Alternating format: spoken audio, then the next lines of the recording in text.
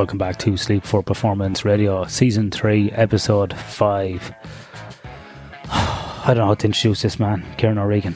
He's a nutcase. If you thought I was bad and you met me in person, you know how crazy I am. I think Kieran might be even crazier. Now, the weird thing about me and Kieran is we've never even met face to face. This was our first time to talk ever on a podcast. Kieran is a lunatic. He's a great guy. Call him the King of Cork for obvious reasons here when you listen to the first few minutes of this podcast. This is a long episode, so you might not want to listen to this in one big chunk. You might want to break it up. We do ramble a lot. We talk about a lot of different things. Kieran is like a philosopher, a fighter, a psychologist, a physiologist, a strength and conditioning guy, a historian. He's bits of everything. He's got more interest than I have. He's a great guy. You know, he's really interesting character. So I'm not going to talk too much about this because I don't even know how to describe this episode. We do talk about sleep as well, but it's broader than that. He's a very interesting character. I'd urge you also as well to follow Kieran over on Instagram and also have a read of some of his writings on the Quarrelsome Life, his website. And he also writes for Danny Lennon and the guys there at Sigma Nutrition. He's part of that team.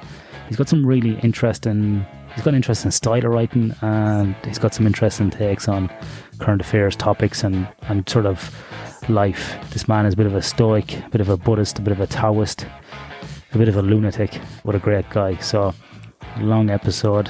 Hope you enjoy it. It does ramble a bit. If not, you know, press pause and move on to another episode.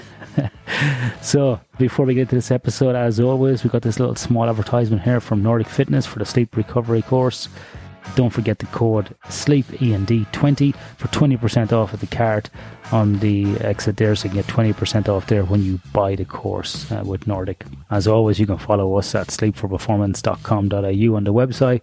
You can sign up there for the monthly newsletter to get a wrap up of the month, what's going on. We won't spam you every week, we promise. I won't do that again. It gets very annoying. I did that prior. It's not nice. So once a month you'll get a newsletter from us as well there if you wish to sign up for that. And we do not sell your information to anybody else. Some people have been asking me. We don't make any money off of that. And also on Facebook, Sleep for Performance. Now, I keep forgetting to do this, so I'm going to do it today. If you enjoy the podcast, can you please leave a review on iTunes? I didn't really know much about this, but people said it helps, it bumps it up, more people get to see the podcast, it gets more visible, and that's what we're trying to do. Sleep for Performance is a non-for-profit, so the website, the podcast, it's all free. We give this out all free. It you know, whatever, we're not even cost neutral. We're still sort of in the red with this. There is no aspirations here to make money from Sleep for Performance, so we would welcome any sort of review on iTunes or any feedback you have. Please send it to me at iandunican@sleepforperformance.com.au. We want to really push this podcast to everybody and at least give them the opportunity to listen if they wish. If not, that's cool. You can't listen to every single podcast. So, but really, we want to let people know that it's out there. Yeah, please, if you could give us a review or share it out. The goal is not to make money off Sleep for Performance. It's to provide good information and education for everybody. Okay, I'll stop blabbering on. Into the episode. Exercise and diet are well established in society as two pillars for optimizing our health. However, both are supported by a foundation that is often forgotten, yet even more integral to our health, namely sleep. The Sleep Recovery Specialist course is an innovative online education experience that provides an in-depth knowledge base, important sleep assessment tools, and a wide range of effective strategies for supporting clients to improve their sleep habits and behaviors. Improve your sense of happiness and well-being, daily energy and alertness, recovery from physical training, reduce risk of obesity and diabetes, and reduce your appetite and sweet cravings. Achieve all of this and more. For further information and to enroll online, please visit www.nordicfitnesseducationblog.com. Welcome back to Sleep for Performance Radio, Season 3. Today I am joined by the King of Cork, Kieran O'Regan. The man who is a savage. The man who's always hanging off a monkey bar. The man who's always upside down. The man who's always in disarray. The man who will bring the Republic of Cork to freedom. The one and only, the quarrelsome life man, Kieran O'Regan. How's that for an introduction, Kieran? Unexpected. Put it that way. Unexpected. I'm only a blow into Cork. Limerick could be my original home. So it's an interesting title. Interesting title. Well, they're the new king of Cork. Like that's what I would say. Like because it's the only country, the Republic of Cork. You know, like I often tell people about Cork. You know, people don't get Cork. Cork is like the Texas of Ireland. They wanted to become their own republic back in the 20s. They even made their own postage stamp. They wanted to become a little nation of their own. Did you? Yeah, that's exactly how I describe it as well. The Texas, they don't trying to be its own little place. But I'm not, to be honest, I'm not that averse to people who like Cork a lot. Like it's strange not when you don't live here and you meet people from Cork and everyone from here just loves the place. Then when you actually live here, then especially in the city, they're like, oh yeah, I can see why people like it. You know, it's just the right size, easy to get around. There's enough variety and enough novelty to keep things nice and spicy, but then it's not so big and not so sprawled out that it's difficult to get around. We have to spend a lot of time in the car, a lot of live music and good restaurants and lots and lots and lots of sport. Yeah. So I can see why people like the place. It's like Galway on steroids. yeah. No, nice. I must admit, I do like Cork myself. Like it is a good town. It's a pretty interesting place. I've had a few good nights out there many years ago, probably when you were in your nappies. But anyway, back in 97, 98. But yeah, interesting place. So Kieran, you come from Limerick. Now Limerick is a great city as well, commonly known as Stab City in the 80s.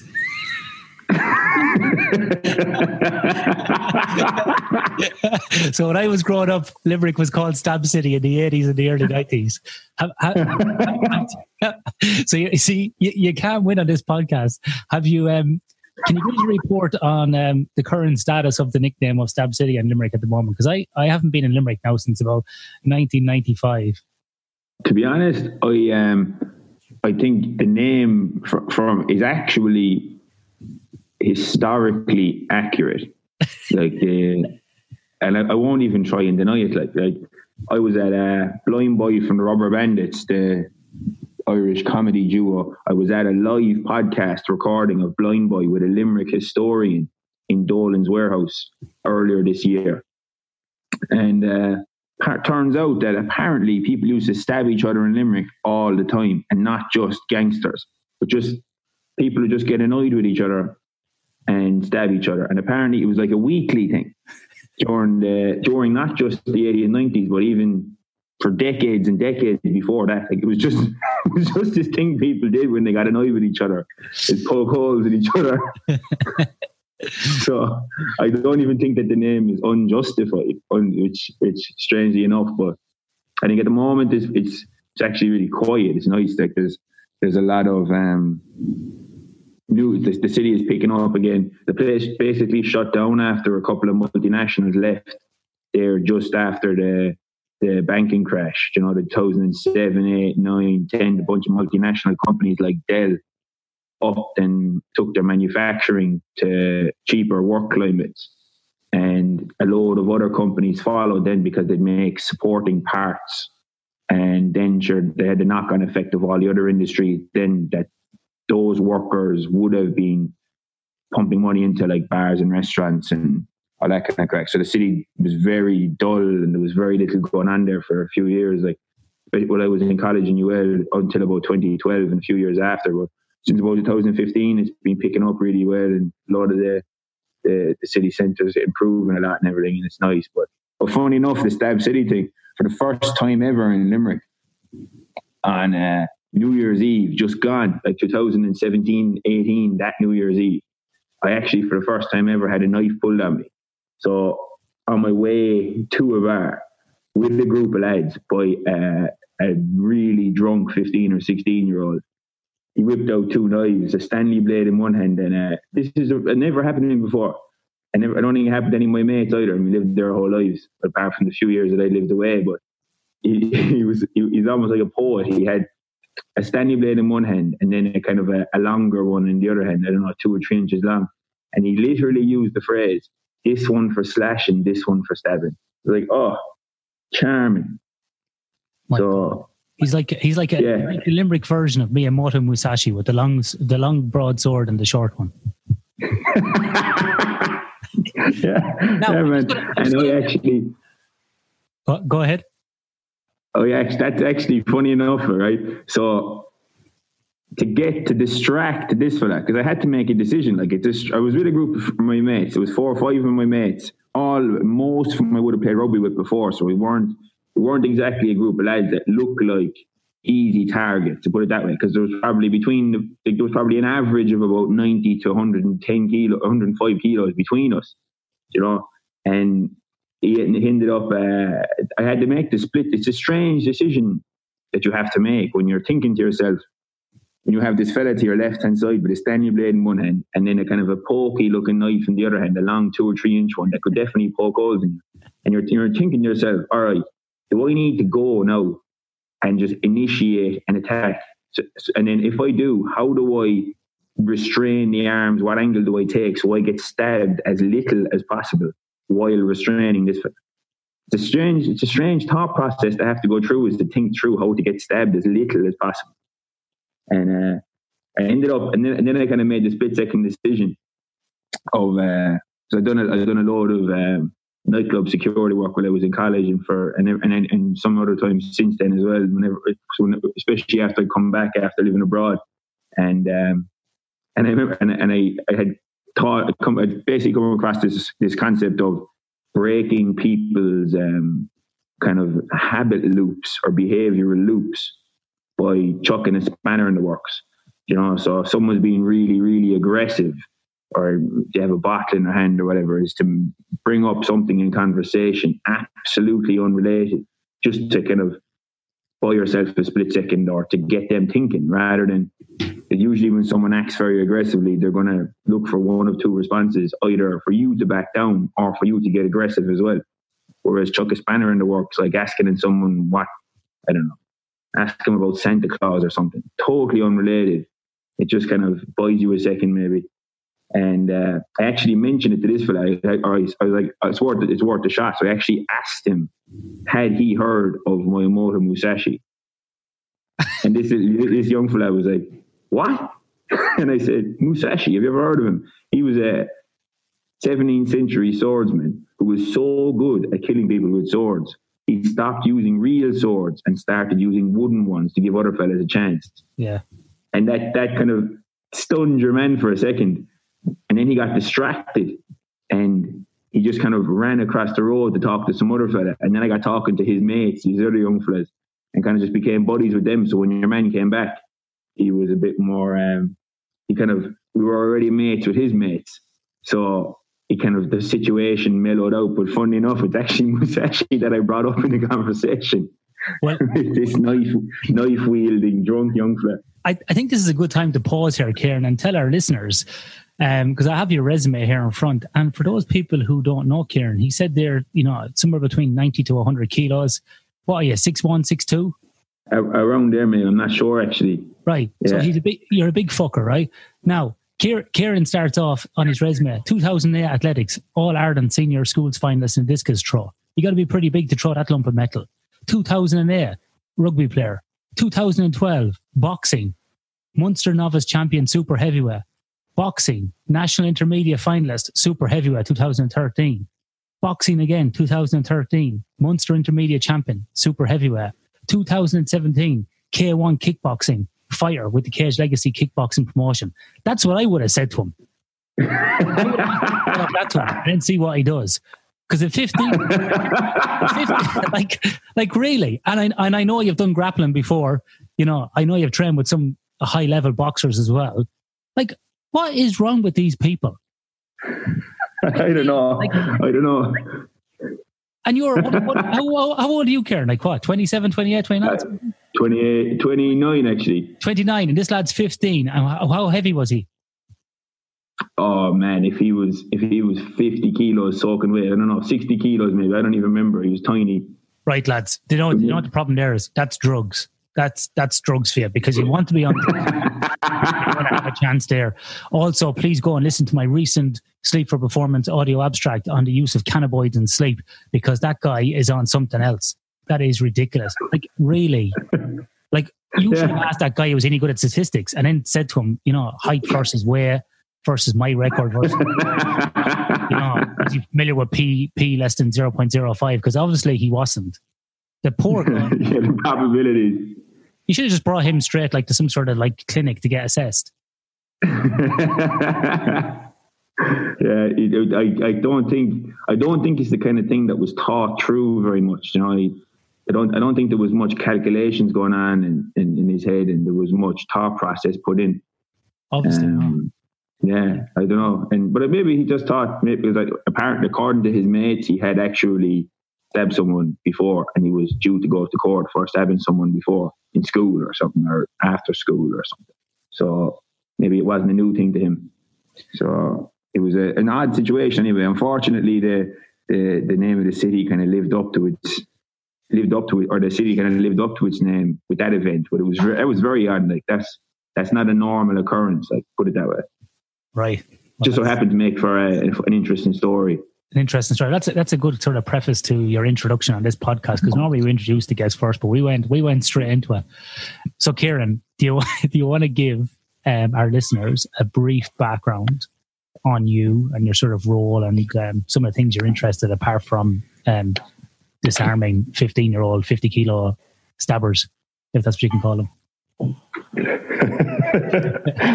Yeah, I suppose my background would be in that I would have just grown up playing a lot of rugby in Limerick, in a school where rugby was basically, it was a Catholic school, but rugby was the actual religion. It was, it was like a rugby school with a Catholicism problem as opposed to a Catholic school with a rugby problem.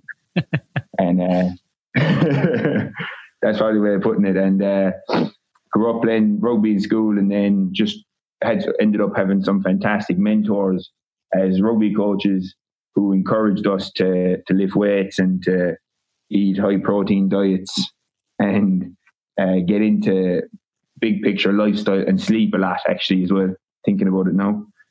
Especially one of the coaches who I'm still kind of a lad I keep in contact with, and just started getting us thinking about big picture lifestyle stuff to help our rugby performance. And that was from the age of like 15 that we would have been coming across these kind of concepts. And then I just kept going down the training rabbit hole and really enjoyed the strength training side of things and the nutrition side of things. And sure, this is like 2005-06 when I would have been getting into this stuff, and the only information that I knew to find was what you'd get in the newspaper newsstand, like Men's Health magazines and Flex, reading about all these training programs by lads who weren't exactly on the same kind of hormonal profiles that I was going to be training with. And still, it was better than nothing, I suppose. At least you had the names of exercises. And then off the back of that, then ended up finishing school, going down the sports science route because I was so into the training. And while I was in college, I ended up having a really well-rounded sports science education. Then ended up interning with Munster Rugby while I was there, with mostly the academy. Then after that, ended up getting down a private coaching route, working with a bunch of teams across Gaelic football, rugby, hurling. But for the few years there, 2016, 17, 2015, 16, kind of 17, my absolute priority ended up having a stint in Connacht Rugby for a few months, just as an intern role at the end of 2015 season. But I'd already at that stage booked flights and work and everything sorted and visas to go to America, to go and live, to train in Boston, to go boxing.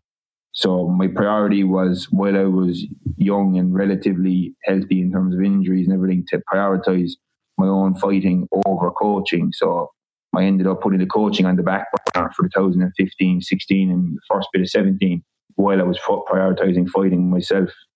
And but then I stopped. I would have retired and finished up fighting there competitively last year, the end of last year, and just been putting all my energy into predominantly into the coaching side of things. And at the moment, I'm working with Sigma Nutrition, helping fighters make weight predominantly, and I'm working with a couple of amateur rugby teams and a hurling team here in Cork, and doing in-person S&C and kind of sports science support stuff, like helping them manage their overall training and help working with the sport coaches and to get the most out of their skills, the skill side of things. So that's basically my work. I suppose I'm kind of like a generalist sports scientist, I suppose you could put it. I kind of wear a few hats. Yeah, I think also as well, you do have a keen interest in the nutrition side as well. And also you are a little bit of a philosopher, Kieran, as well, and a bit of a innovator in terms of training as well. Like, so if people follow Kieran on Instagram, we'll put the links in the show notes, but on Instagram, and I want to talk actually today about your electronic or digital detox, because I missed you on Instagram. But I used to put a lot of videos up on different novel training methods, a lot of stuff on philosophy, some of your articles that you've written on Sigma Nutrition and elsewhere on your website, blog, Quarrelsome, quite interesting. You do incorporate philosophy and sort of very much Stoic philosophy, aspects of Buddhism, Taoism into your approach to your exercise science as well. So you do have art, which we'll further explore in this episode. But before we go down the rabbit holes, Kieran, it's interesting for you to talk about your experience growing up playing rugby, because I had a very similar experience in the Connacht rugby scene as a kid. And I think this is something that I've been saying to people with kids who may not be very good at a sport, for example. You don't have to be the best, but sport can give you so much more about, you're talking about big picture, your approach to your life. And I think for me, like playing rugby as a kid, my teenage years, we had good coaches too that told us about the importance of sleep and nutrition and hydration and, physical preparation and, how to behave like men and to be respectful and to get things done and to back up what you were going to, what you said you were going to do by actions and, just being accountable and is a very good process for becoming, a man. And it was for me. And I think sometimes we lack that as a rite of passage as teenagers. And it's also interesting to hear you talk about Connacht because, I don't want to bring up old memories, Kieran, but in 1994, we were the only team to win the double, the cup and the league in the Connacht provincial under 16s for 25 years. We were the only Athlone team to do that in 25 years. So I just want to throw in that bit of trivia there because I know a lot of people would be looking for that photograph online of lifting the cup in the sports ground at age 15.9 years old. So I'm very important aspects of my life there. Nice. Well, it reminded me though of there's a brilliant book, Conscious Coaching by Brett Bartholomew, and there's a lot of one particular line in that stood out to me, and it's massive, and I couldn't agree with it more. Is that the line went, "We don't win sport with kids; we win kids with sport." Yeah, which is kind of like acknowledging, I suppose, the developmental role that doing difficult stuff, especially, and it can be team orientated stuff that has certain benefits. Individual orientated sports has certain benefits, but just doing difficult stuff where you're failing and then you're getting back up and trying again and you're succeeding and learning how to, I suppose, deal with success or dealing with learning some humility. You're going all these ups and downs and failures and injuries and setbacks, and there's a lot of I suppose different modules and different aspects of a personality that sport can help to expose and prepare you for, that can potentially benefit regular life even when you're finished sport or outside of sport. So I couldn't agree more, man. It was massive. A big thing with the weight training in particular for me as a younger lad was this realization, and it was especially with weight training because it's so immediately quantifiable. Obviously, there's these numbers, so kilos and reps. So it helped to develop and foster this mentality of, if you just keep showing up and keep learning about stuff and keep implementing stuff that you learn, you can just keep getting better. And then taking that idea and carrying it across to other aspects of life, like academia and anything really. If you just keep showing up and you keep learning and you keep improving your knowledge and you keep trying to implement and experiment, you can just get better at whatever you want. And that because you can see the weights going up or the reps going up, so it helped to cultivate that mentality in a very obvious way, Yeah, no, I fully agree with you. And it reminds me of Henry Rollins, who I admire a lot for his work ethic. He talks about that as well. I think he wrote an article in Rolling Stone called Iron Doesn't Lie. And you're right, it's the immediate feedback. And there's not too many things in our life where we can get that immediate feedback. You know, jiu-jitsu, mat boxing, those type of things can give you that as well. But definitely, you know, lifting those weights, there's no wiggle room there. You're either making the number or you're not. Yeah. And the thing with other sports, I suppose, even outside of strength training, again, this is just a bias, but I think with other sports, it's your progress isn't that immediately obvious, you know, because for instance, even in boxing or jiu-jitsu, you could very well be improving and very well getting better, but you happen to have a string of time in which you get beaten up for a few weeks or a few months just because you happen to be training with or against guys that are at a higher level that just by pure chance end up being your main rolling, your sparring partners or competitors for a period of time. And just the gap in abilities of no fault of your own is you're as good as you could be at that time period and you've continued to improve, but you just happen to have come across. Whereas very rarely, unless you're at an extremely high level as a strength athlete, or unless you don't really know what you're doing, and you understand the kind of basic tenets of a training process, are you going to spend months without making any progress? You know, whereas you could be very well making a lot of progress in other sports and not realizing that you're actually getting better by pure chance because of who you happen to be training or competing against.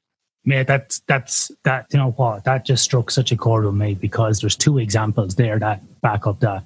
About a month ago, or about maybe 3 weeks ago, I got my brown belt in jiu-jitsu, and I wasn't expecting it. Congrats! Nice. I was very pleased to get it, and it's sort of frightening at the same time. And on the same night, it was really nice because my wife got her blue belt. She's been training for 2.5 years, and she's not very, you know, she's in her 40s. She only weighs like 53 kilos. She's not, you know, a big muscle up person, but she's in there she's grinding against it every week, you know. And I just love this determination against it, and she's always up against it. But we got our belts, and, you know, it was nice. But then about last weekend, I was in rolling, and a big blue belt, strong, you know, a really strong guy, lifts a lot of weights, ex-rugby player, taps me, right? And so it's like, well, am I completely shit? Am I not a brown belt? No. There's a part of you that says, you know, that's crap. That shouldn't have happened. But then I jump into another role with somebody else, and I'm grappling against another brown belt, my same height, my same weight, my same age. And then I win. So what's your true measure of performance, and what's your true measure of, you know? So it's really hard. And similarly, I started swimming about 7 or 8 months ago, and I'm in this group where I was progressively getting better up the lanes. But then I jumped into another group where they're training for a 20-kilometer ocean water swim, and I'm right down the bottom of them again, because they're all swimmers. So you're constantly, whatever you're being surrounded with and whatever causing that stimulus is constantly, you know, the goalposts are constantly changing. Your benchmarks are changing, which I think is a good thing, because I love being at the tail end, and I love being the white belt, so to speak, constantly driving and trying to get ahead. Because unless I'm in that position, I don't have that burning desire. If I'm close to mastery and I find it easy, I get bored. So I constantly have pressure for that growth. But I think even when you pick up new things like that, and anytime you enter a new field and you realize how far down a pecking order, and you realize how far away you are from the knowledge horizon for that particular field, I think that kind of stimulates I from my own personal experience, that kind of helps, that mentality, that white belt mentality of when you realize how far you are away from the knowledge horizon in a particular field, that potentially feeds into your primary fields, that you're much, much closer to the knowledge horizon, but it almost reawakens a kind of a curiosity, or reawakens a kind of a hunger for learning, potentially across multiple domains of your life, just because you've realized that in one aspect or one domain. I've kind of found it feeds across to other aspects. You know, like I recently would have taken up, I decided about 6-7 weeks ago to train for powerlifting, and to do to some of the boys, like the 2 boys or the 3 boys I work with in Sigma, like they all have competed or currently compete in powerlifting, Danny Arthur and Gar, and And so I ended up hiring Gar as a coach for myself. And I was like, just to because he's an expert. That's what he does. He's a powerlifter and he coaches powerlifters. And I'm really enjoying the training process. Just the whole, the only goal is to be shifting weight. There's obviously the technical aspects, but the end objective is to lift as much weight as possible. So it's very interesting being part of that process and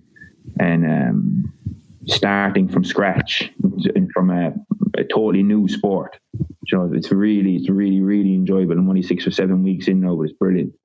But I think that comes back to the Musashi thing. Once you see the way, you can see it broadly. So once you master one thing, or you get good at something, you know the process, and so you can apply it. But the detriment to that is that the more you actually master something, or the more you know, like the Dunning-Kruger curve, is the more you realize, the less you know, and then you become kind of in this perpetual cycle of trying to gain more knowledge. But as you gain more knowledge, you realize that there's more to learn, and it gets really frustrating, and you're just constantly like, you're kind of accelerating towards this acquisition of skill, knowledge, improvement. And as you get older, then it gets more finite time, and you get a bit more stressed. So you kind of, like, I find as I get older, I'm getting busier, you know, because I'm like, oh God, I get these things done. So, you know, it's kind of interesting. So I've been thinking a lot about that recently, and it came down to, I was trying to think how to explain. I've been thinking and writing a lot about science and the philosophy of science over the last few months. And one of the first article from a series and then was published on Sigma a few weeks ago.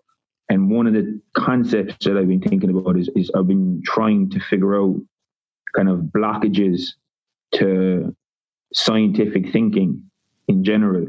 And I think this concept, one of the kind of segments, or one of the kind of branches in this idea of communicating what science is to people, I think it's across a lot of different fields. I think people have very definite or certain views on particular fields, especially you see it a lot in politics, obviously, is an easy example, where people have extremely hardline, seemingly certain views that are come across as very definite, like they're 100% right, and there's no room for changing their views. And I think the more likely someone is like that, the further they are away from, I used the phrase a minute ago as well, but the knowledge horizon in that particular field. Like the reason they're so certain is because they have no idea what they don't know. You know, like they can't think about that field in a very high resolution because they don't have a lot of known parts or a lot of awareness of what actually makes up that field and what are the contributing factors to things happening in a particular field. You know, like you see it a lot. Like an example would be around Cork. There's a habit. There's a lot of these kind of student Marxists or student. Well, that's the only way to put them, is student Marxists who think it's a good idea to be going around spray painting communist slogans on walls. And I'm just thinking to myself, like, how I just can't even comprehend how that seems to be like a good idea and why that's any different to spray painting swastikas on walls, you know. And I think it's just because they don't understand enough about what those slogans are related to, and what communism led to in with respect to a death toll in the 20th century. And they just don't have, whereas they have this kind of maybe an idyllic view of Marxism with capitalism is bad, and that means that because Marx happened to make some really good criticisms of the capitalist system, but his view on how to fix it maybe wasn't the best. And this kind of utopian view of society that didn't exactly work out how I'm sure himself and Engels planned, and with hundreds of millions of people dying. And I think there's that lack of high resolution thinking because they just don't have the known parts to think with. They don't understand the kind of context or nuance in a situation. Yeah. Sorry, I just went off on a ramble there. I was thinking out loud because I've been writing a lot about that. But I think the same thing can be said in fields of science. and across the board of coaching, and people that are very hard line down a particular nutrition ideology like keto or vegan or whatever. If they're just hard line down it and have a hammer and everything looks like a nail, I think it's just because they can't think enough about that topic in high resolution. They can't think in high enough of a resolution to be able to realize how little they actually know about the field in general. No, I totally agree with you. And as you were saying that, you were reminding me of a couple of things that sprung to mind. Was obviously, Jordan Peterson's work talking about, sort of communism in the last century and before. Yeah, it sprung to mind as well about the Gulag Archipelago.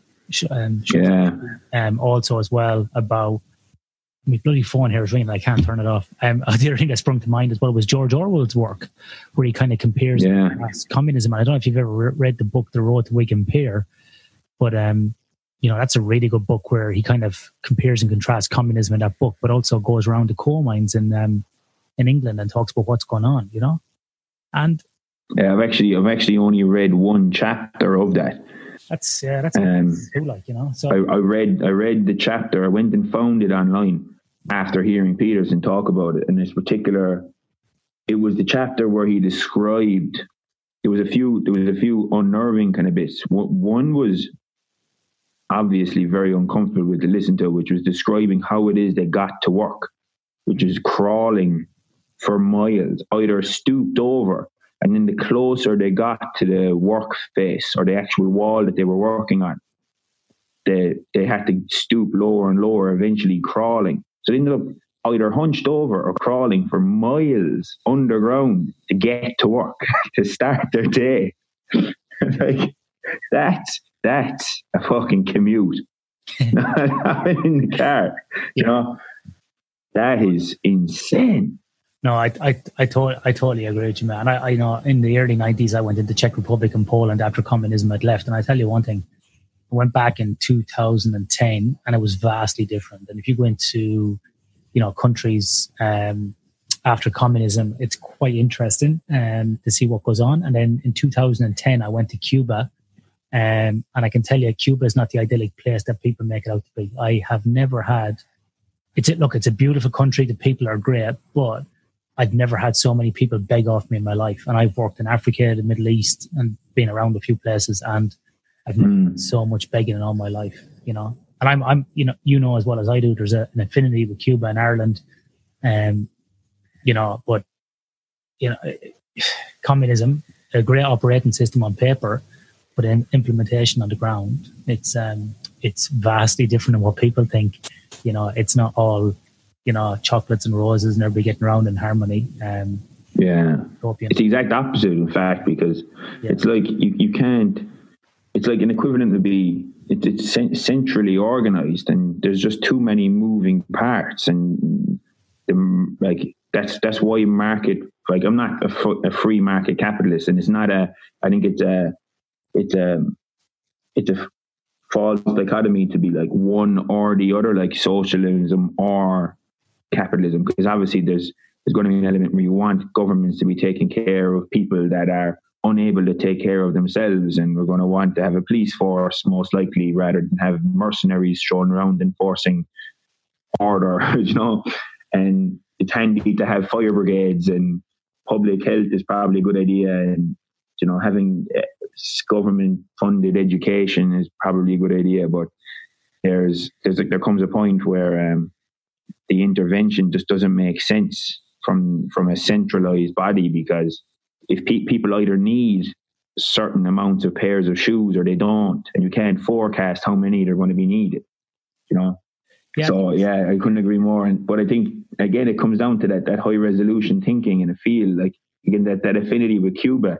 Like, another thing you see in Ireland quite a lot is again Che Guevara posters and Che Guevara t-shirts and flags and everything.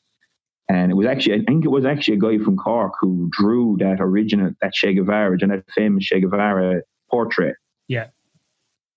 I think it was actually a guy from Cork that drew that. And but what a lot of people, I suppose, don't realise, and from my understanding of it, that he wasn't exactly the most pleasant individual. And after they achieved some power, that they had firing squads that murder people in hundreds at a time, and led by Che Guevara, that he wasn't exactly the kind of like, you know, the revolutionary, the kind of sexy revolutionary with a cool hat, you know, that people see him as, like. Yeah, the guy who drew him is a guy called Jim Fitzpatrick, is credited with drawing that image. But I yeah, it's interesting when you look into it. But I think also, Kieran, come back to science. It's interesting because I think this binary thinking of left and right, on or off, communist, capitalist, you know, beliefs and fact.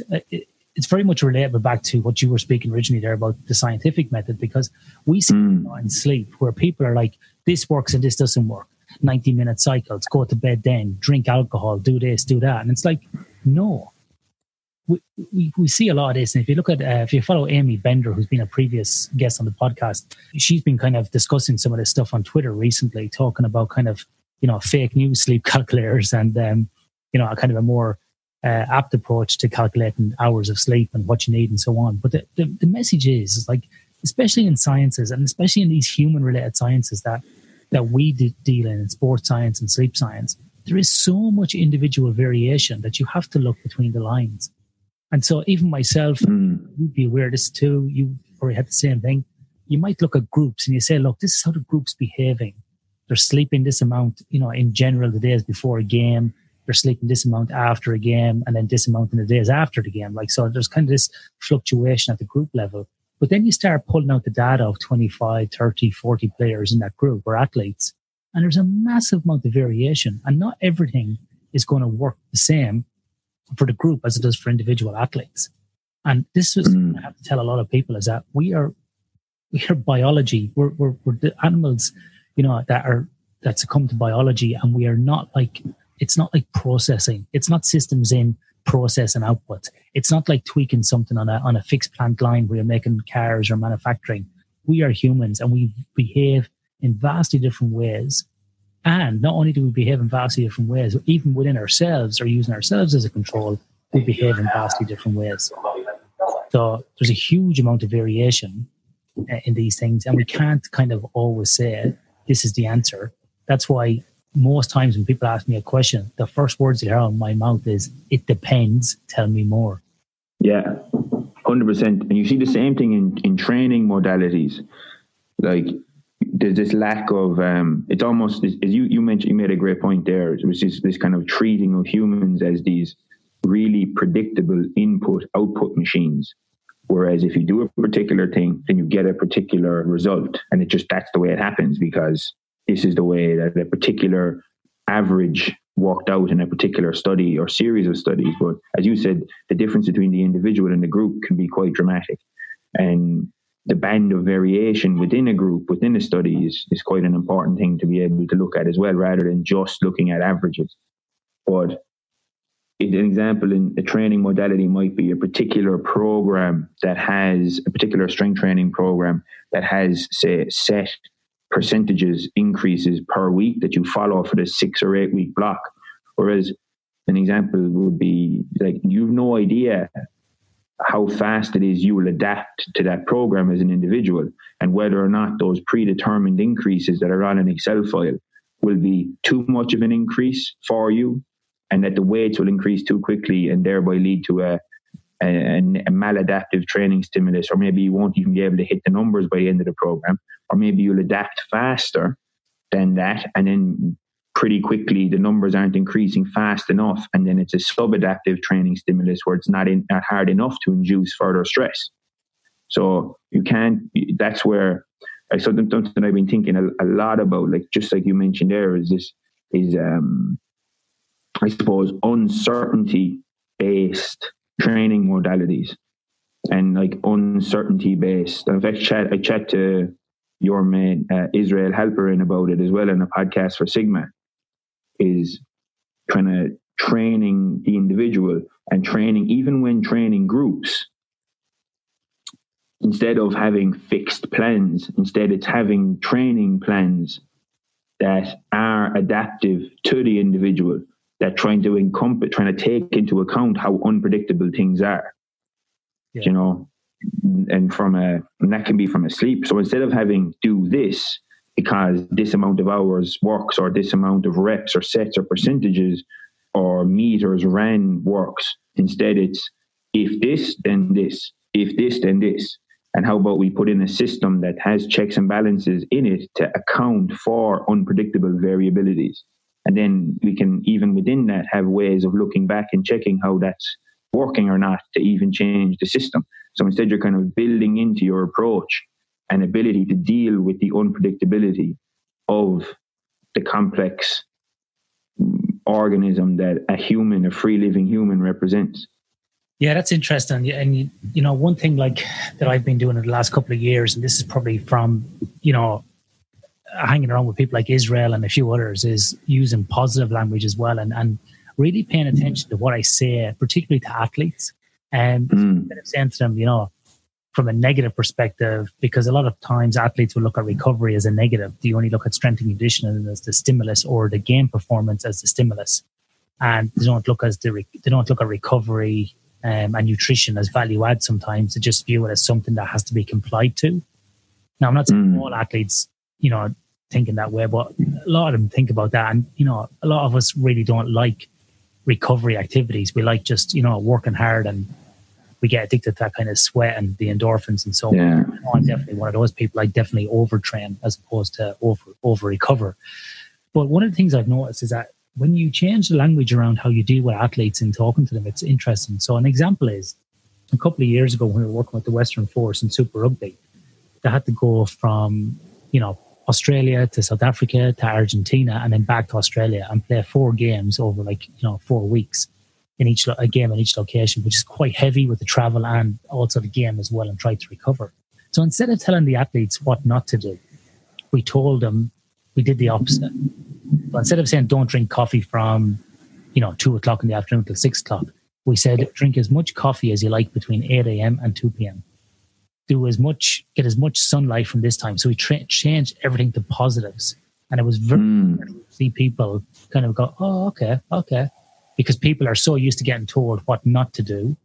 When you change it the other way, we changed all the language around. So we wrote down the plan in a negative thing based upon science, as in no light exposure here will help them to adapt. Okay, well, what's the inverse of that? What's the positive? And it was very the uptake then. And the interaction from people, because normally it was, oh, good, can't drink coffee, can't do this. And we actually said to the coaches, look, if you want the lads to have a beer, these are the days they can have a beer. And so we said to them, on these nights, this is when you can drink. You should only drink about 2 beers, but if you really want to drink as much as you like, that's okay, but it is going to disrupt your sleep. And then we'll have to make further changes down the line. That positive terminology too, to reframe the training program or recovery, and try and promote the stimulus to training or for the recovery in terms of like sleep, for example. Exactly. You're creating a sense of empowerment. Yeah. You're 100%. Like I was only talking to an injured player last night, and through email, one of the lads I work with on one of the rugby teams, and he's coming back after a shoulder surgery, and he ended up doing an extra running session with one of these really eager to come back in great shape when he does get back in 6 or 7 weeks. And he ended up doing my 2 sessions that I gave him last week, and then he ended up not chatting to me or any of their coaches and meeting up with another one of the injured lads and doing a massive volume of meters on Sunday as like an extra session at the end of the week that wasn't kind of planned. And he was feeling kind of flat on Tuesday and didn't really know why. When I asked him what he did last week, he was like, oh yeah, by the way, I did a 6K session on Sunday morning, which 6,000 meters of running at broken up into intervals for 90 odd kilo rugby player is quite a lot of meters for the legs, especially at the end of a week. So just like you mentioned there, like the language even was very important. So I kind of purposefully pulled back his training volumes and intensities for the 2 running sessions this week, Tuesday and Thursday, but framed it in a positive way, in that we're going to make these a little bit lower volumes and a little bit lower intensities than we did the last 2 weeks, because with that extra session you did, great work ethic, but we need to keep to do it, even though it was a bit of volume, but good work ethic to do it. I'm sure it was very difficult, but we got to let the fitness from that come through, so that we're going to pull back on the volume so that we can let the fitness and let all those meters come through as a positive adaptation. Whereas if we were to do too much, your body might not have as much of a chance to be able to recover, but we want that fitness to come through. So for you to get the most out of all that hard work that we put in, we got to hold the reins back a little bit this week, see how the body responds, get a bit of a bounce back in the step, and then next week we can start kicking the door down again. You know, we're trying to frame it in that positive light. Yeah. Yeah, no, cycling through different phases as well, not just over like, you know, a big kind of periodization, you know, over 6 months, but even looking at those weekly cycles as well. Yeah. To adaptation, like you were saying. I think the other thing as well. Yeah, and it's training the person in front of you, like yes. two of the training the person in front of you rather than what it is we expect to occur, you know? Because like, let's say for instance with this young lad, he's 19 or 20 maybe, unbelievable work ethic. He's one of these guys who got to hold the reins back because he just wants to do more. Like, and with guys, when it comes to training people, like there's two guys that spring to mind as coaches that I've taken in a lot of content from over the last year or so, maybe. And one of them is from the running world. It's your man Steve Magnus, you know, The Science of Running. Yeah. You ever listen to his? He's a great podcast. And another guy is Mike Tusherer from the powerlifting world. He runs a company, Reactive Training Systems. And I kind of see two of those lads as kind of thinking quite similar about how it is they approach training. So rather than approach training from a fixed kind of modality in terms of we do this program for this amount of miles, or an example would be a running world example. So I actually live with runners. I live with a couple of runners, and we have done a lot of chats about running and running culture, and we chat about a lot of running training. And we were only chatting recently about I was chatting to one of his housemates about, this is an example now of the opposite of Steve Magnus's thinking, I suppose. And what I understand his thinking to be around training is this runner who one of my housemates knows, who kind of forced a certain mileage because they thought that for a few consecutive weeks, because they thought that particular mileage was necessary to compete at the level that they want to compete at. Whereas there's this lack of awareness, for example, that let's say someone is running a 100-mile week. Like a 100-mile week isn't what allows someone to compete at a particular marathon pace. Like it's not the mileage that drives the adaptation. It's the fact that that person is so fit for that modality that 100 miles a week is necessary to induce enough of a stress to drive further adaptation. Whereas that 100 miles happens to be in that Goldilocks zone for that person. But that Goldilocks zone of, like, say, training that you can actually adapt to in a positive manner, that if you think about that as like a Goldilocks zone, and then if you go below that amount of training volume and or intensity, then that's sub-adaptive. And you go above that training volume or intensity, and that's maladaptive. I robbed that terminology off a sports scientist, Greg Knuckles, who works in the kind of powerlifting world. But if you apply it to running, that it's not that 100 miles a week is what's making this person fit because there happens to be something magic about running 100 miles. It's that they happen to be so fit, 100 miles is necessary to drive adaptation. Whereas if they were less fit, 90 miles would drive adaptation until they built back up, for example.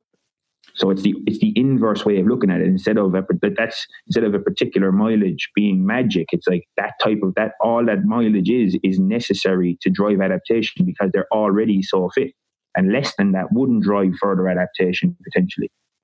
You know? Yeah, no, so it's kind of like... Yeah, I think that's interesting, Kieran, because maybe even, like you're saying there, the 100 miles could be too much. Like for me, a few years ago, I had my VO2 max tested and it was like 54, 55, something like that. Pretty good, but could be better. Was training probably 90 to 100 kilometers a week of running. Was constantly tired, constantly felt like shit. The following year, dial that back to 60 to 70 kilometers at my peak, probably average around 55 over the course of 6 months. Threw in some weightlifting twice a week, some jiu-jitsu, some yoga, ran only 4 times a week, maybe 5 at the most. VO2 max went from 54 to 69. Mm-hmm. Right? On top of that, I repeated the same race I was training for, which is a 100-kilometer run across the mountains. Year 1, 16 hours. Year 2, 13 hours, 42. Nearly 2.5 hours off the time.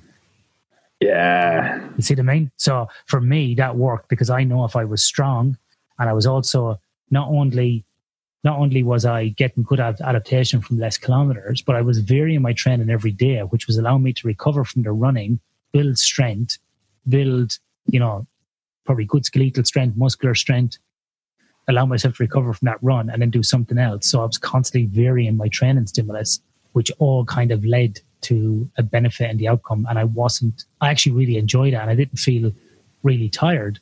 And then I applied that to a 100-mile run at altitude and finished that run as well. So you don't have to be running, crazy amounts. It's that whole thing, the whole adage, isn't it? Work smarter, not harder.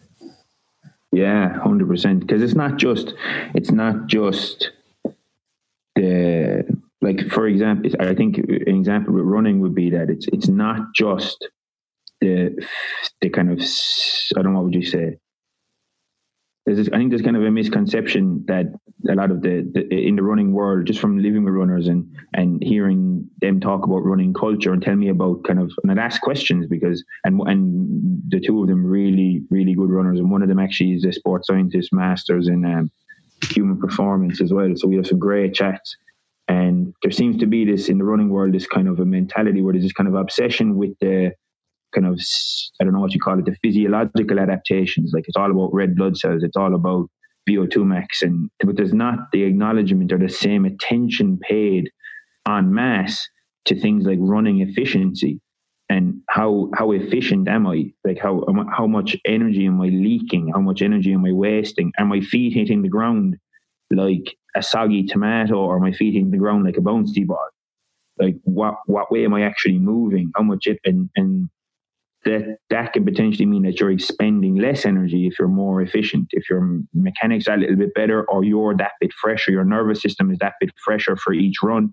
So the meters, even though that your potential kilometers per week are lower, those kilometers are of a much higher quality in terms of the good movement patterns and mechanics that you're potentially ingraining because you're that bit fresher for each run, as well as having just the general force production capabilities potentially because you're doing more strength training, and that you're overall, you have that extra little bit of tendon stiffness maybe, or that extra little bit of strength to weight ratio. That means that every stride you take costs that extra little bit less bit of energy relative to your absolute ability to produce force. Maybe there's contributing factors from there as well, but it's far more than just miles. Miles or total kilometers per week.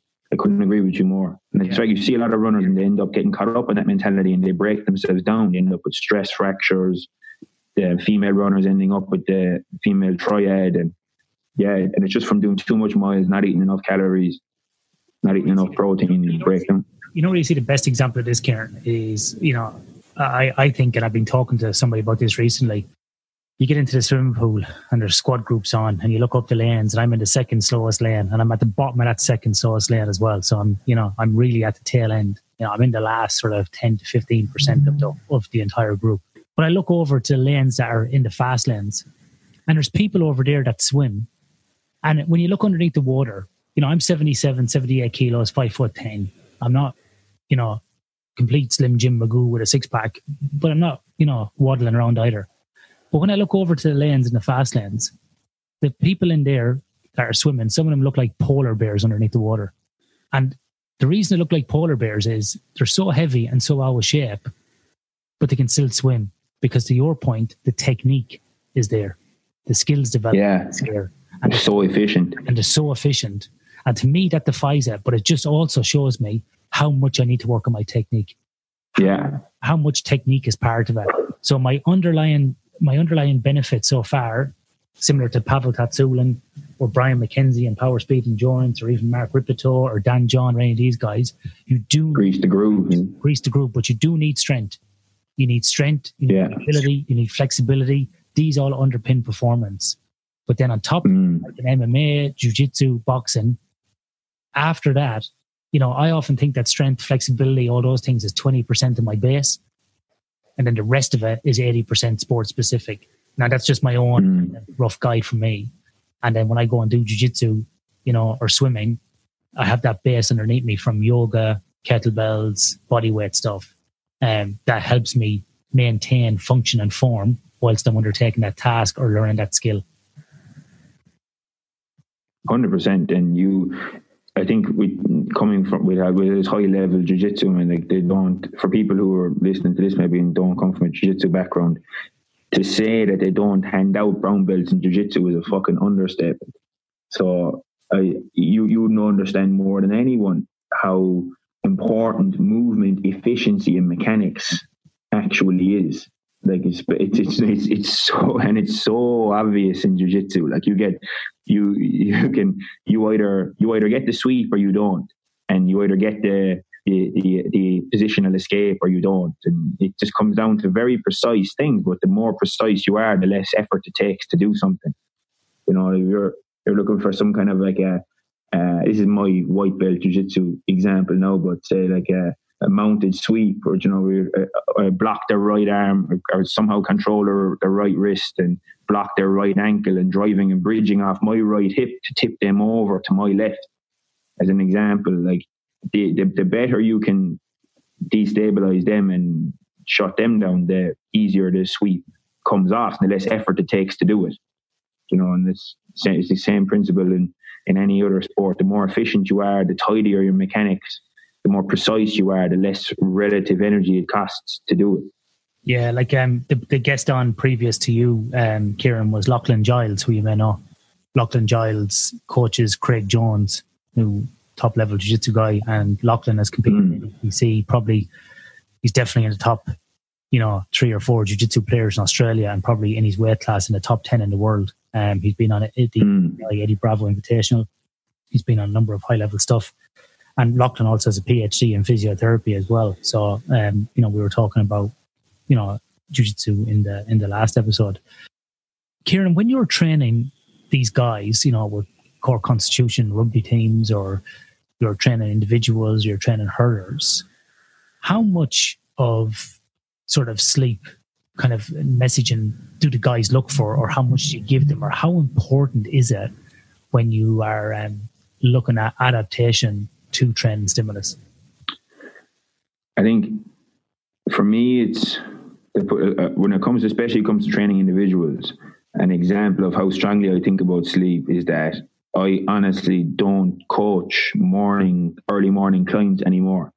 So I would have in the past, especially for up to last year even, I would have coached like 7 a.m. PT sessions and 7 a.m. group sessions for a gym here in Cork. A really, really nice facility. It's actually, as a side note, if you ever do come to Cork, it's likely where you would end up going doing BJJ. It's a class place. There's 5 or 6 black belts and a bunch of brown belts and purple belts there. It's really BJJ Cork is the spot. But anyway, in that gym, I won't even coach early morning clients anymore, because I've been coaching people now for probably 8 years. When I first started 8 years ago, I started coaching people while I was in my 3rd year in university, and very rarely have I ever met people who consistently respect sleep enough to get to bed early enough to actually be able to get benefit from getting up at 5:45 or 6 to be able to do an early morning training session before work. And I actually can't think of anyone who consistently did that from like a PT perspective. And maybe it was just the client base I ended up working with. But I often see where people just, they dip in and out and do it for a few weeks or a few months maybe, and then have to stop. So I think very, very strongly about it. Like from a recovery perspective, I treat sleep in the big 3 for recovery, to keep it really simple for lads. We sleep, so essentially the determinants of recovery: sleep, calories, and protein. And you could chuck in this is a bit more nuanced and a bit more difficult to discuss, I suppose, just because it's going to be so different for each person. But stress management as a kind of a fourth one, maybe, to kind of just minimize the overall allostatic load on the person. But yeah, it's one of the big three. And to put, and like an example would be, say, for the Sigma clients especially, we track it. So because we have the resources to do that, and it's part of what we do, and what we use it to guide programming and use it to guide even nutritional considerations, which is like on our we have these we use these Excel tracking documents, and one of the metrics that we track is sleep hours, or estimated sleep hours for each day, and we particularly make a point of tracking that every day. So like we track metrics like morning weight, calories, and this is for an example for a fighter. Like if I have a fighter, and with fighters especially, because they're so highly motivated and oftentimes have left themselves quite a lot of weight to lose, which I could get into if you wanted to at some stage, but we get quite precise. But even for people who aren't fighters, basic metrics we'd look to track would be morning weight, calories, protein, and sleep, and maybe steps. And they're kind of basic metrics that we track even for regular people, because we make a point of tracking it for a number of reasons. And from my perspective, it's not just for our programming, so we can see, okay, the sleep hours were down for a few nights in a row, and their weight is maybe up, and I've come across some interesting stuff, especially with fighters, with guys and water retention in response potentially to a couple of, or even 1 or 2 consecutive nights of poor sleep. Some pretty dramatic water retention stuff. It's been very, very interesting, but then even from building their awareness around it. So I think even the fact of being aware of the fact that sleep is a metric important enough that we would want to track it automatically potentially leads to people making better decisions around sleep. So it's one of the major things we drive, to be honest, and end up talking to pretty much every client, every Sigma client about it. And then with teams, when it comes to discussing recovery and discussing training, it's one of the big 3 things that we communicate, the big 3 pillars that I communicate to the lads I work with from a team perspective, as I said, alongside calories and protein. So it's massive. It's enormous. It's actually, even for myself, another reason I won't coach morning clients anymore, because I've been fortunate enough to be able to set my lifestyle up so that all my in-person coaching is in the evening times, is because I want to have that. I respect sleep so much that I want to be able to have that luxury to not have to use an alarm clock, and to be able to, if I go to bed at 12, if I wake up at 8 or 9 or 10, whenever my eyes open, they open, Yeah. And so massive, man. Just on that personal note then, Kieran, on your free kind of schedule where you go to bed and just wake up when you feel it, what's your sort of your time you go to bed, and what time do you wake up at each day? And is that consistent without the alarm clock? Yeah, it would be, to be honest. It's something that I'm actually going to be working on to pull it back to go to bed earlier. But I actually end up finding that the way my lifestyle is currently set up, when I do get home from coaching, I find myself quite productive at night time from a writing perspective and from a planning perspective. And I often end up doing a lot of kind of journaling or writing or programming and thinking about and breaking down the sessions, about like writing down what happened in the sessions and particular things to take away learning wise, as well as writing articles. So I end up not getting to bed till 1 or 2 a.m. most nights, and then probably end up getting up at 10 a.m. in the morning, probably, and that's consistent. But it's something that I'm aware of, that I've been particularly aware of it, because I prefer to be able to potentially leave that stuff for the morning and just instead make my try and sync up a little bit more with some sunlight. And something I've been thinking a bit about myself the last week or so in particular. So that's basically been my pattern.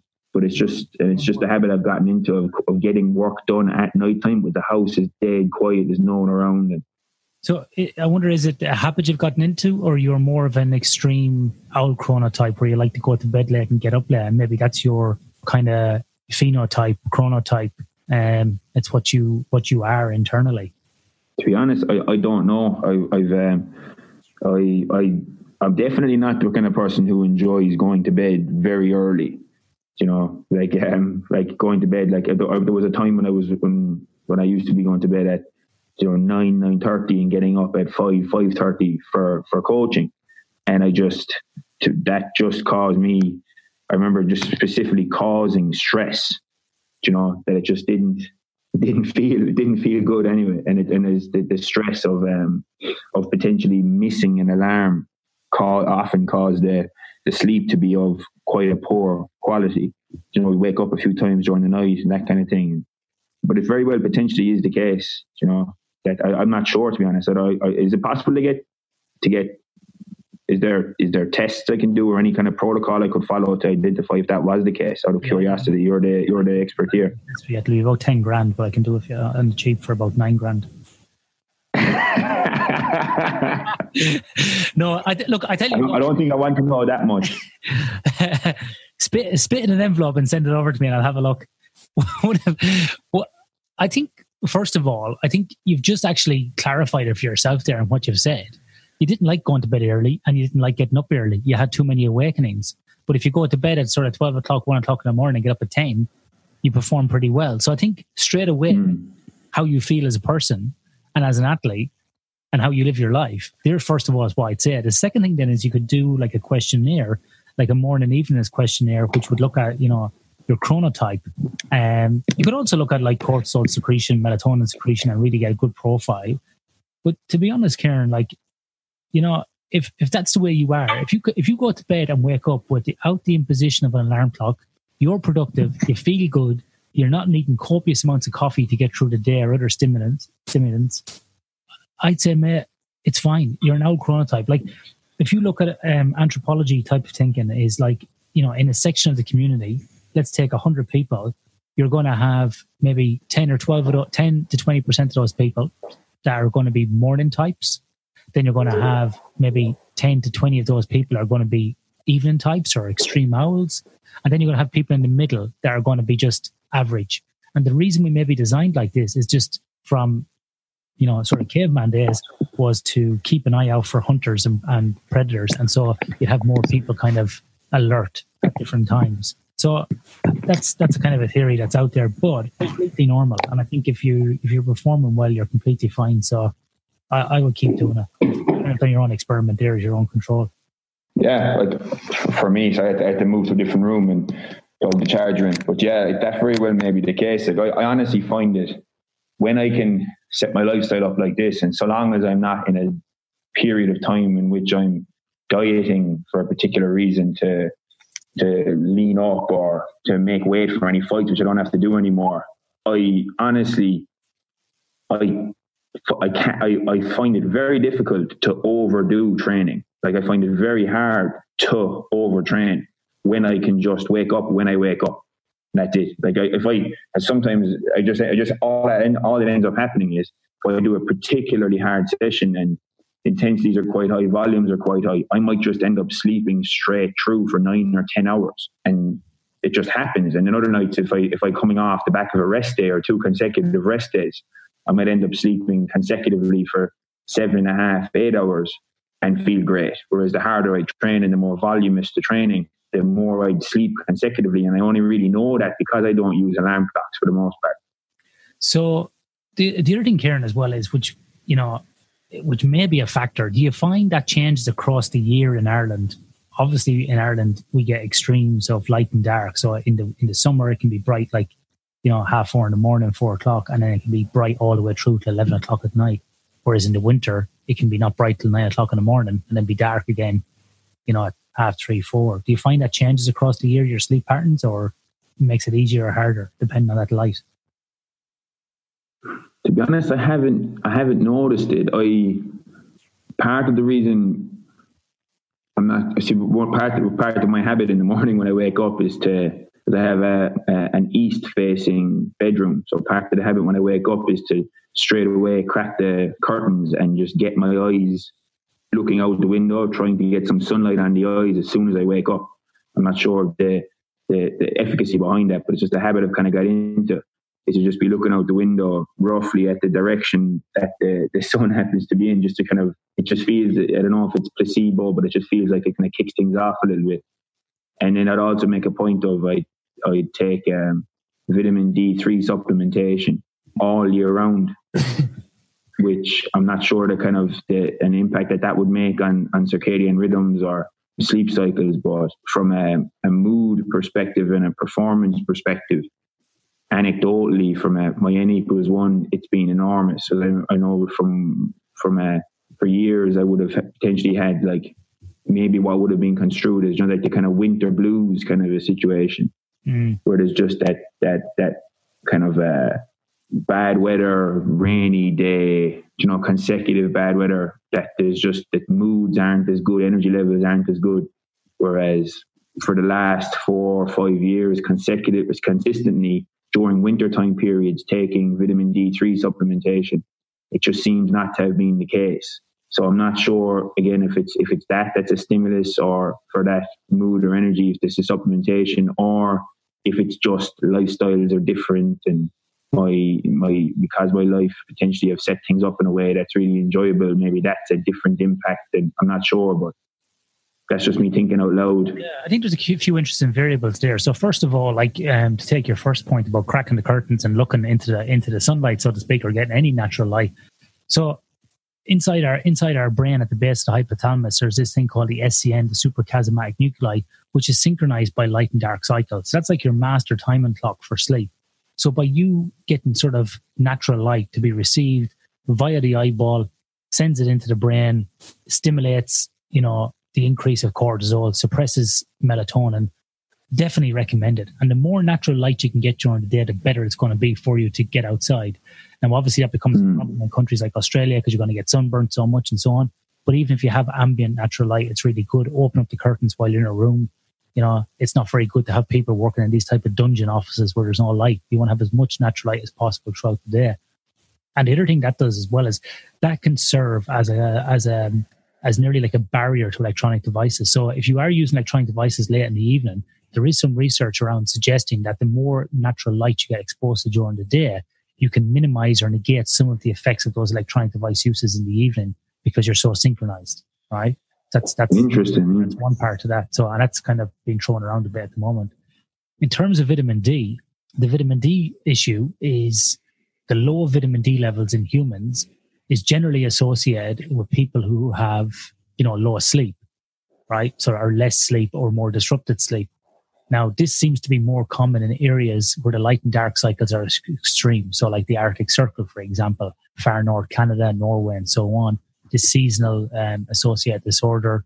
And I know definitely when I lived in Ireland, I definitely had that in the middle of winter because going around, scratching your arse with a hood over your head in the middle of December in Ireland is not nice. I'll tell you that. About 45-degree angle from wind and rain, and you soon get pissed off and get depressed. So you'll take any sort of substance to make you feel better. So vitamin D will definitely help with that and should improve the sleep as well, but should be taken at night, with food.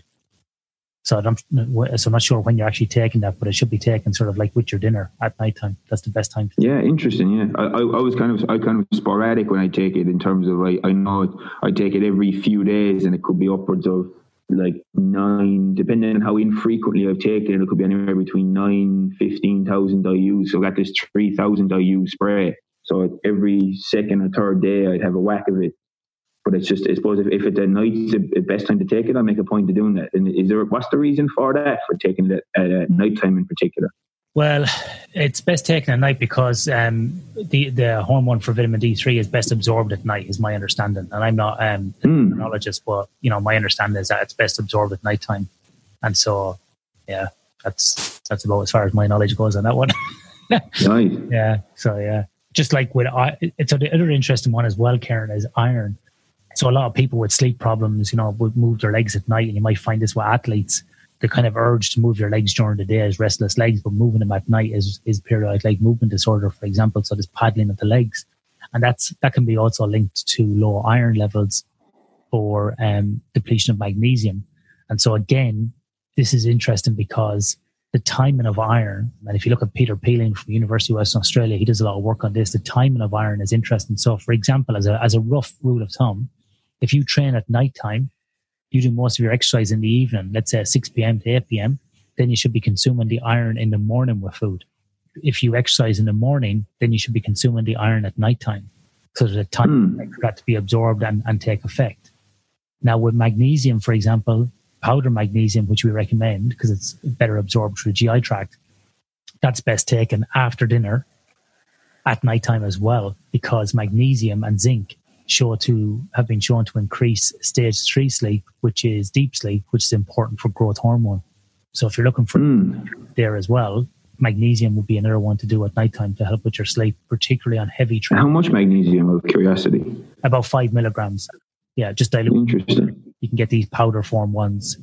And so you want to just dilute it in water, have it just after dinner, and then go to bed with that. It definitely helps with recovery, particularly as we get older as well. We see a lot of people who do shift work and exercise. In the mining industry, for example, I do a lot of consulting work, mining, oil and gas. A lot of guys go away for like a week, 2 weeks, 3 weeks, 4 weeks, and work remotely, and they're working 12-hour days, and then they've got limited time to exercise, maybe an hour in the evening. So by the time to get up, get their breakfast, that's an hour gone. Then it's 12 and a half hour day. Get back to the camp, it's nearly 14 hours, exercise for about an hour. And then they've got to really try to, reduce that, sort of have effective utilization of the bed, and then get into bed, get asleep really quick. And so, powder magnesium can really help with increasing the sort of the ability to fall asleep. A lot of people say it helps them fall asleep quicker. I don't know about the efficacy of that, but hey, look, if it's a placebo and it's working, it's good. But definitely what they report is less awakenings at night. And part of that could be as well, if you're working, excessive hours and you're exercising as well, you could be fairly depleted in terms of like electrolytes and trace minerals. So this could be helping replace, and that could be causing the benefits. That could be leading to the benefits in sleep. But for me, like I even take it myself in heavy training loads because during heavy training periods. So we train on Wednesday night for swimming between 7 and 9, and I don't really like that. It's very late, and we swim like 3.5 to 4 kilometers. And so I find it really hard to sleep. So I come back, have some food, and consume magnesium as well. And it definitely helps with the quality of the sleep after that training. Very interesting. I must pick up some magnesium supplementation. Because there's, out of curiosity, you mentioned the miners there and the shift work. Is there any particular? You could potentially write a book on this particular subject alone, but I happen to know quite a few guards and nurses who end up working shifts. And is there any particular supplementation kind of a protocol or even lifestyle protocol for when they're switching shifts, say from nights to days or days to nights, to kind of re-sync a sleep cycle? So the first thing is guards, as people listen, is police. We call them the guards. I think we only have about 3 listeners in Ireland. Most people listen from the States. So it's the guard. It comes from an Irish word, the Gardaí, Síochána, which is an Irish word.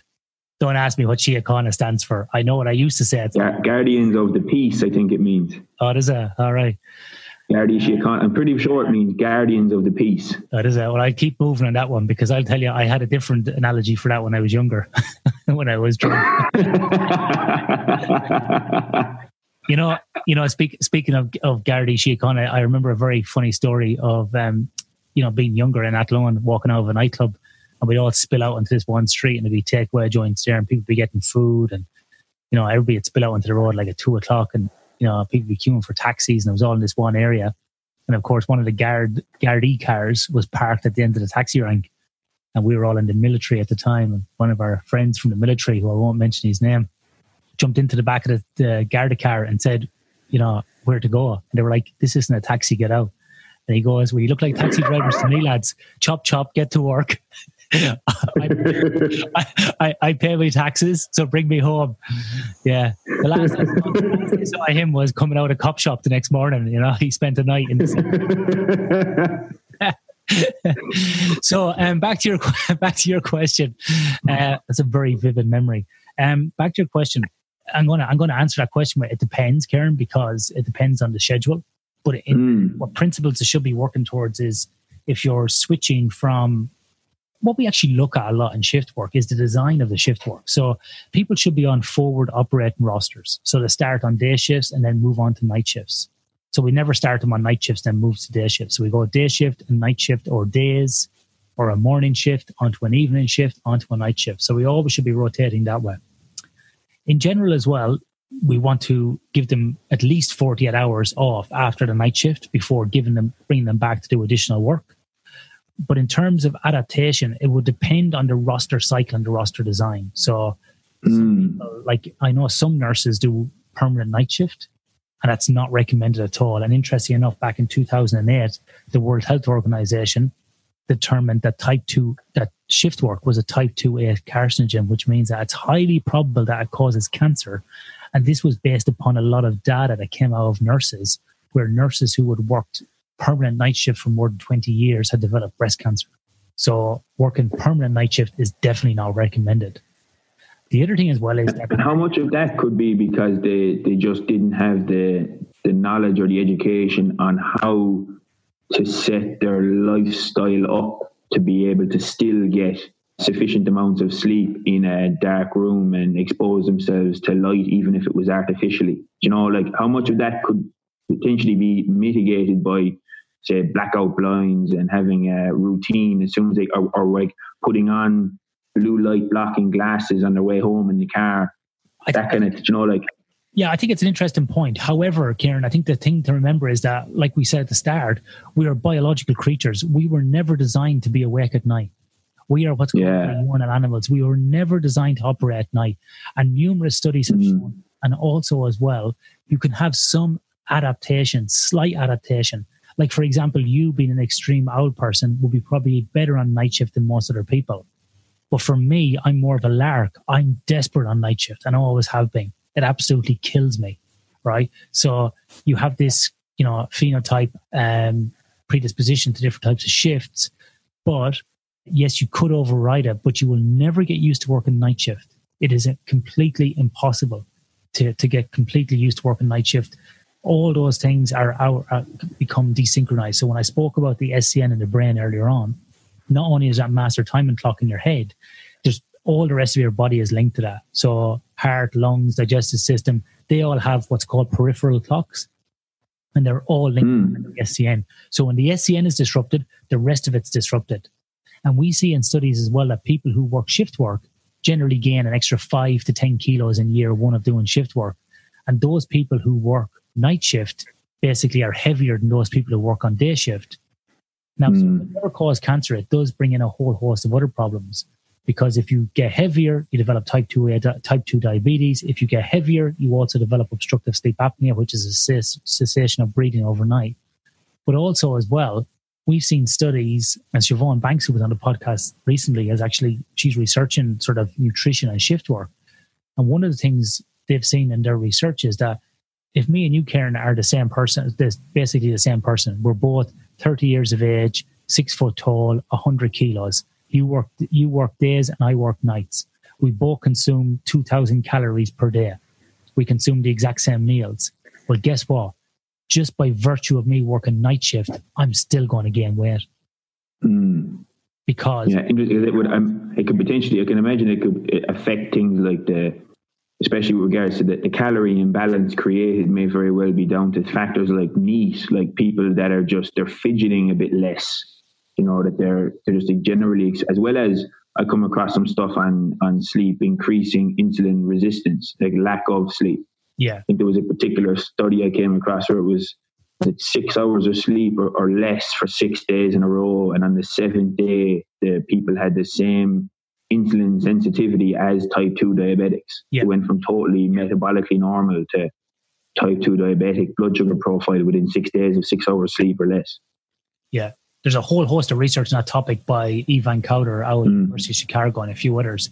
They've published heaps on that. And so it's not surprising that when you see the obesity epidemic increase in a country, you also see type 2 diabetes, and you also see sleep-related breathing disorders that are body weight as well. So you have this kind of negative vicious cycle that occurs, you know, and sort of exercise will help you get out of that because you lose weight, and then, you know, you can reduce the symptoms of type 2 diabetes, and you can also reduce your potential prevalence of obstructive sleep apnea as well.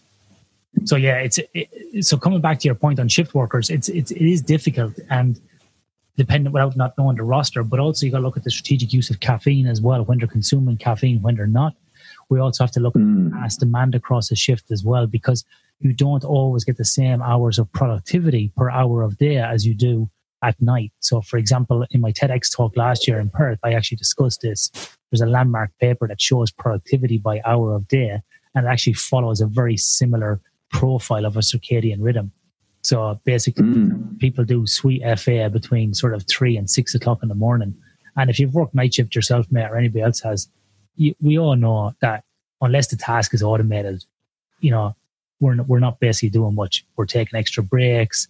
We're doing monotonous tasks. We're doing something that's not cognitively engaging. There's very few people that I know, if any, that are up, writing Stephen King type novels at 3 o'clock in the morning, unless they're coked out of their head. Or there's, like that's. Or Hunter S. Thompson. Yeah, exactly, coked out of his head. So like we got to kind of look at this from a chronobiology perspective and look at the hours of day and what we're good at different times. Like you were saying about doing early morning training sessions, like the best time for humans to do exercise is actually between 4 and 7 in the evening. That's when we're going to have the best cardiovascular efficiency, the best strength, the best power. That all happens but in the morning, we're better off from a cognitive perspective. So between 9 and 12 in the morning, we have better cognitive performance, but in the evening, then we have better physical performance. So sometimes by people getting up early in the morning to do exercise, we're actually curtailing or reducing that sleep duration and thereby affecting our performance during the day. And like you said as well, Kieran, that study, if you're only getting 4 or 5 hours sleep a night, same insulin sensitivity as someone with type 2 diabetes, your leptin and ghrelin, which are appetite regulators, are probably completely out of whack. So you'll probably start overeating during the day or consuming sugary products to get through the day. But you know what? We got up at 4 o'clock and we did our exercise. You hit the metric in one area, but you're minus in all the other metrics because you're gaining weight, you're eating shit, you're not productive, you're not sticking to your diet plan. People think they can burn the candle at every end, and it's just not possible. Yeah, and burn the candle at both ends and put the candle into an oven as well. Yeah, that's what I'm saying. At every end, because it's like a spoke, for some people on a bicycle. Yeah, and it's I couldn't agree more, man. And it's that big picture look. But something else that occurs to me, I've been particularly interested in behavior of late, and I make a point of being very interested in as a psychology and philosophy way above my pay grade, intellectual pay grade. And one of the things I come across is a lot of Robert Sapolsky's work and on stress. And potentially what also might be happening, just occurred to me there from a sleep perspective, is potentially would this be a potential mechanism as well for weight gain, in that there could be chronically elevated, as well as leptin and ghrelin getting negatively affected from a hunger perspective, that there's also a chronically elevated maybe cortisol levels, and that our HPA axis is kind of chronically switched on a little bit more than it should be, which potentially shuts down impulse control in the frontal lobe in kind of long-term planning, where people are more likely to maybe go for the short-term pleasure in exchange for the long-term negative, because they're more likely to get that takeaway on the way home, or more likely their impulse control is impaired. Yeah, again, above my pay grade there for that one, mate, as well. But what I do know is that when cortisol is increased, what happens then, it actually has the inverse relationship to melatonin. So this is why we say to people like work, or people, people doing shift work, or people, working on high stress jobs, we say to them, look, if you have to use like electronic devices in the evening, and you really want to be on Twitter or Instagram or whatever, or you want to look on Facebook, or you want to watch, Netflix, that's great. But I tell you what not to do is don't get on your work computer and start doing emails. Because what happens then is people get stressed out. They start getting all, annoyed, increase in cortisol. What does cortisol do? It suppresses melatonin. You then cannot, it then affects your ability to fall asleep. So, there's definitely an inverse relationship between those two. So I think anything where you're artificially increasing cortisol in the evening, you're going to be affecting your ability to fall asleep. And so whatever stimulates that, whether it be exercise and so on, you may have trouble sleeping for a few hours after that. So this is why many people, in that example I was saying about on Wednesday evening doing the swimming group, many people can't sleep after that swim, which finishes at 9 o'clock until at least midnight. So, because you get that big spike in body temperature, cortisol. It can take, 2 to 3 hours to relax for sleep to occur. So if you jump on your email at 10 o'clock at night and you're like, I'm going to answer this dickhead who's driving me crazy all week, and I respond to my boss because he's giving me the shits, and I'm going to then you start reading an email or looking at a business case or whatever it might be. Well, that's all going to, increase your cortisol level, and you're going to redline, and then you can't fall asleep for hours. This is why, if you look at Amy Bender, what she talks about, and I'm a big advocate of this as well, and it kind of ties back into the Stoic philosophy stuff, and what Jordan Peterson talks about, is about getting yourself in order. So when I finish my day, I make a plan for the next day. So I'm making my plan today for tomorrow. I'm getting my clothes ready this evening for tomorrow. I know what's going to happen. I know what my meals are during the week. I know what my exercise regime is going to be. I know what work I've got planned out for the next week and even out to 4 weeks in some cases. So I have all those things planned. So when I do go to bed, I'm not going to bed with 50 million things in my mind. I get people kind of saying to me like they're some hero. I go to bed with a notebook, Ian, and I wake up and I write down whatever's on my mind. And I go, that's ridiculous. Why don't you get your notebook before you go to bed and write down all the things that are on your mind? Yeah. That act of journaling or writing down or making a to-do list or planning out your week, getting your clothes ready, having meals pre-prepared, whatever it might be, they all take away those stresses. And it's what Dan John talks about in, he just wears, I think, the same clothes every day, as in the same colors. He's just got all black t-shirts or black polo shirts. He talks about sharking things in your life. So there are less things you have to think about, so it can free you up to do the good things. And I think the same when it comes to sleep. Get all these 100% negative things out. But when you go to bed with that, when you can make a point of going to bed with a clear conscience, it's unbelievable. I think it's undeniable.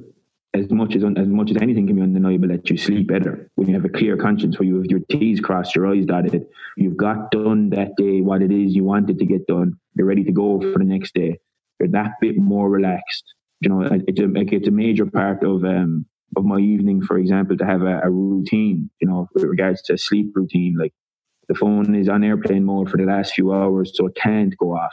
Then when it comes to going to bed, I have this, the light bulb's actually out at the moment, but I have this hippy dippy salt lamp. It's just really kind of I don't know what you call it, like a kind of a dim kind of a yellow light. It's really relaxing. That goes on, the big lights go off. Brush the teeth, into bed, 10 minutes of a 10-minute block of meditation, where I'd use a timer on a watch rather than the phone screen. And if I need to set the alarm, I try to set the alarm using an actual alarm clock rather than looking at the bright phone screens to use the alarm. And then it's after that 10-minute meditation block, it's a fiction reading as this kind of like sequence of things to do to dial down. And as a result, it often takes me months and months and months to read even small fiction books, because I only get through a page or two before I'm unconscious, which is a good thing.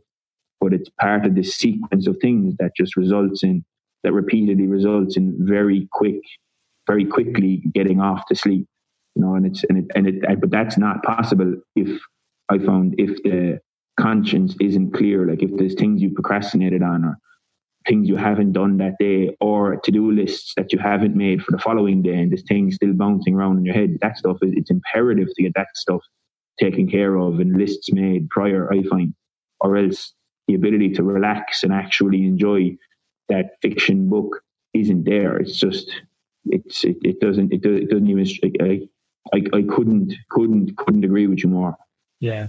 And, coming back to some of the stuff that like Jordan Peterson talks about, or Stoic philosophy, or some of that stuff, I even find I actually sleep worse when I've kind of had a shitty day. So if I have a day where I'm not really getting on top of my tasks, I'm not getting stuff done, I'm not making progress in my life, I haven't exercised, I've had a bit of a shitty day, so to speak, then my sleep is worse. But when I've had a bit of stress during the day, I've got some stuff done, I've been against the clock, I've had this bit of a stimulus, I've achieved something, I've made some strides in my life, I've done something, I've had some good interactions, then I feel like I've achieved something. I sleep better as well. Yeah. This is an interesting thing that people don't explore. And I often see with a lot of people, this is just anecdotally, a lot of people who don't have their life in order don't have their sleep in order. So how can you expect your sleep to be good if you can't even get a handle on your day? And as well to people, when people ask me for sleep advice, the first thing I say to them is, tell me what happens when you get up in the morning. And they'll go, no, I don't want any help during the day. I want help going to sleep. And I'm like, just tell me about how your day is. What happens when you get up? What do you do? Because it's during the day we can actually set ourselves up for good sleep. And people kind of look at you and go, I don't understand that.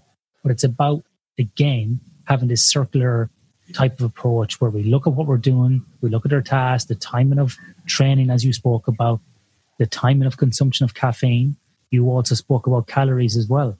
Are people eating correctly?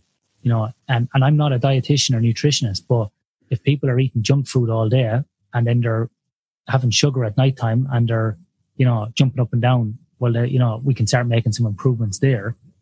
You know, and we look at the whole day and then we start talking about why they may be having trouble with sleep. And then we go back during the day and we make some tiny tweaks in terms of nutrition, caffeine consumption, timing, alcohol, and so on. Like I get some people, Kieran, coming to me who drink 5 or 6 coffees throughout the day. They won't have breakfast. They'll have a sandwich for lunch, maybe a side of potato chips or, you know, hot chips. Then they'll have biscuits at work to snack on. They'll go home. They'll have between 4 and 6 alcoholic drinks. Then they'll jump on TV and they'll watch that for a while. Then they might look on the internet and then they go to me. And then wonder why they get to sleep. And then they go, I can't sleep and I don't know what's wrong with me. And I'm like, and they're 10 kilos overweight. I'm like, okay, well, you've just listed out your day. Let's start with one of those things. Let's just even reduce the alcoholic consumption. No, but that helps me get to sleep. And then you go into the whole argument about the science that, yeah, it might help you fall asleep, but it reduces the quality of your sleep. And then you see the light on in front of people. And this is not related to education, Kieran, either. This is people who are high-end, high-functioning executives in a lot of cases, masters qualified, you know, educated people who make these mistakes. So it's across the board. But sometimes their day is completely out of whack. And so we need to put a bit of structure around it as well. And that's where I think we can get a lot of improvement in the night as well, is where we look at the actual structure of the day. But I think there's an element of it where I think there's an element across society of domain-specific rationality, where people can be particularly rational and reasonable and logical in certain aspects of their lives, and then full of batshit irrationality in other aspects of their lives. You know, and especially if it's aspects of their lives that they don't necessarily want to change. So, I don't think that that's assisted too well by the modern medicine.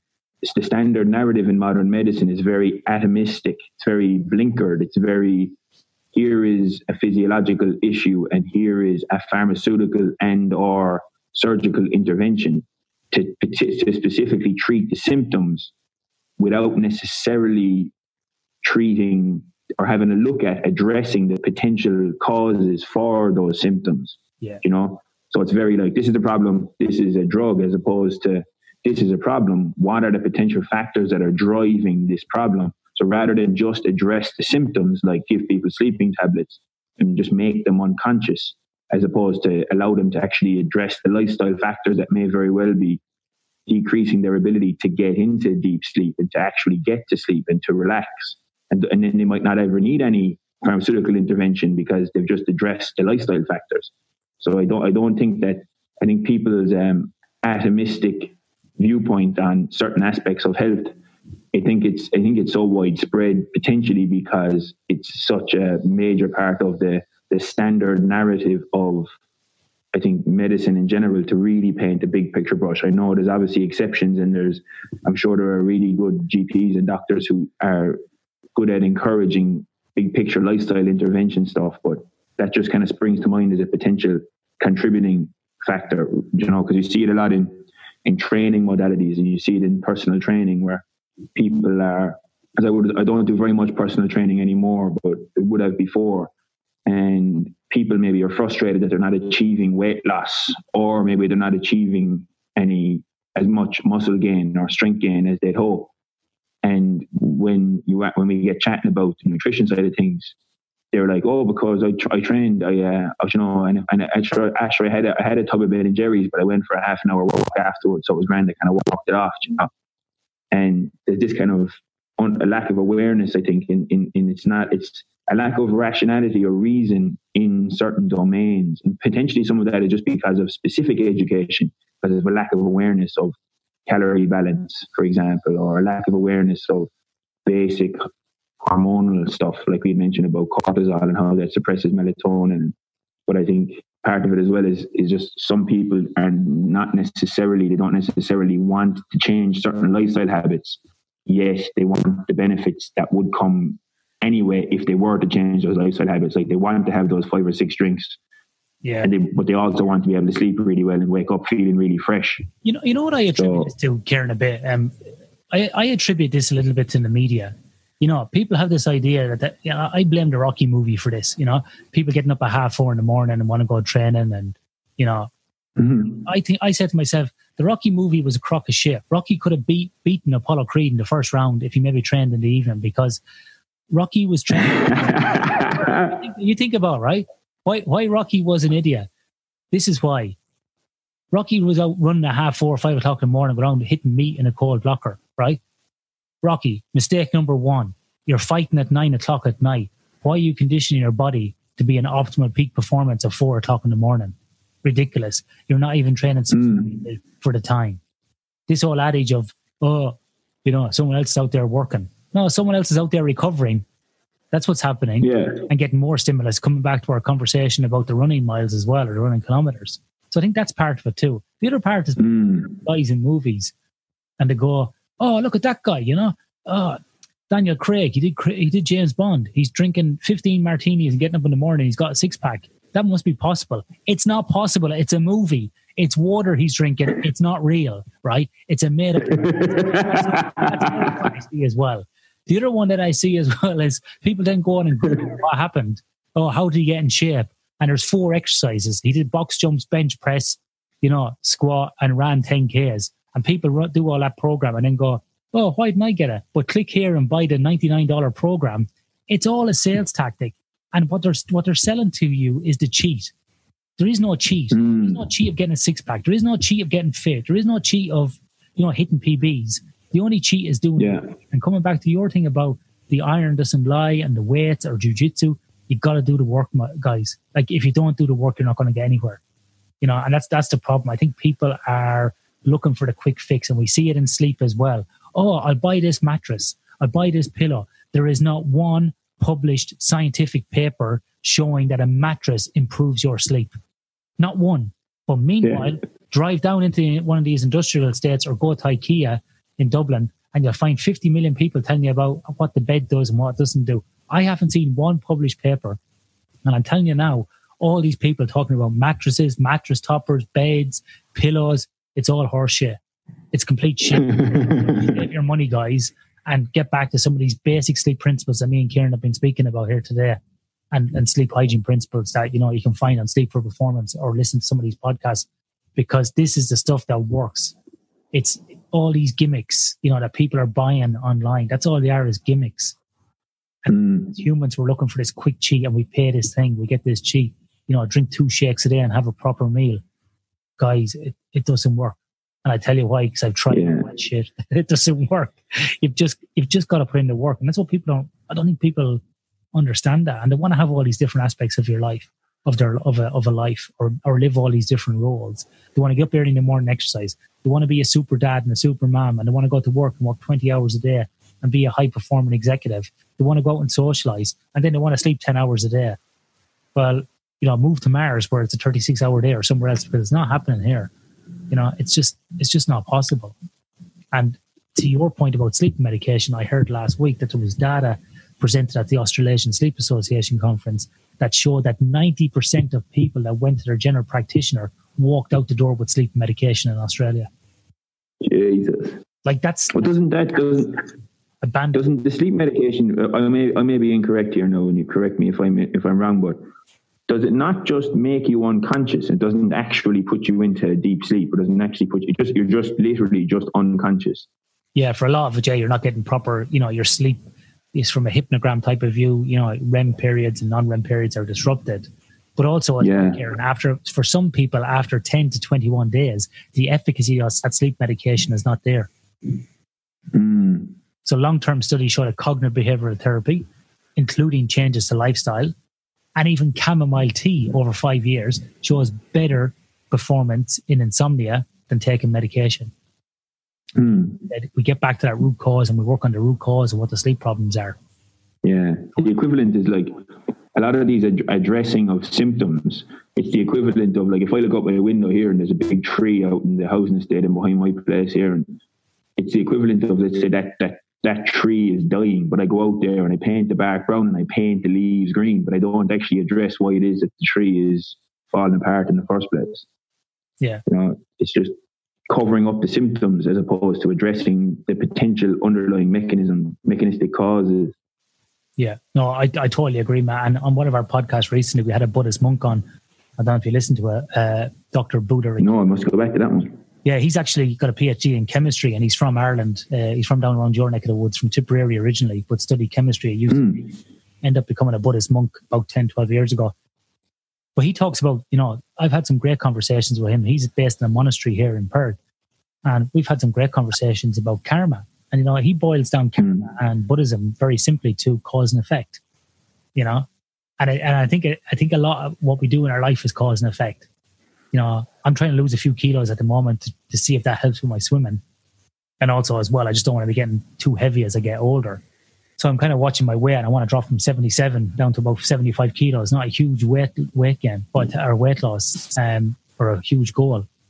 But it's hard, mate. It's hard not to look at the chocolate bar or grab that extra piece of food. It's all these little things. And every time you pick up a date or a banana, or whatever it might be, you're just cheating yourself type of thing. And I know that's cause and effect.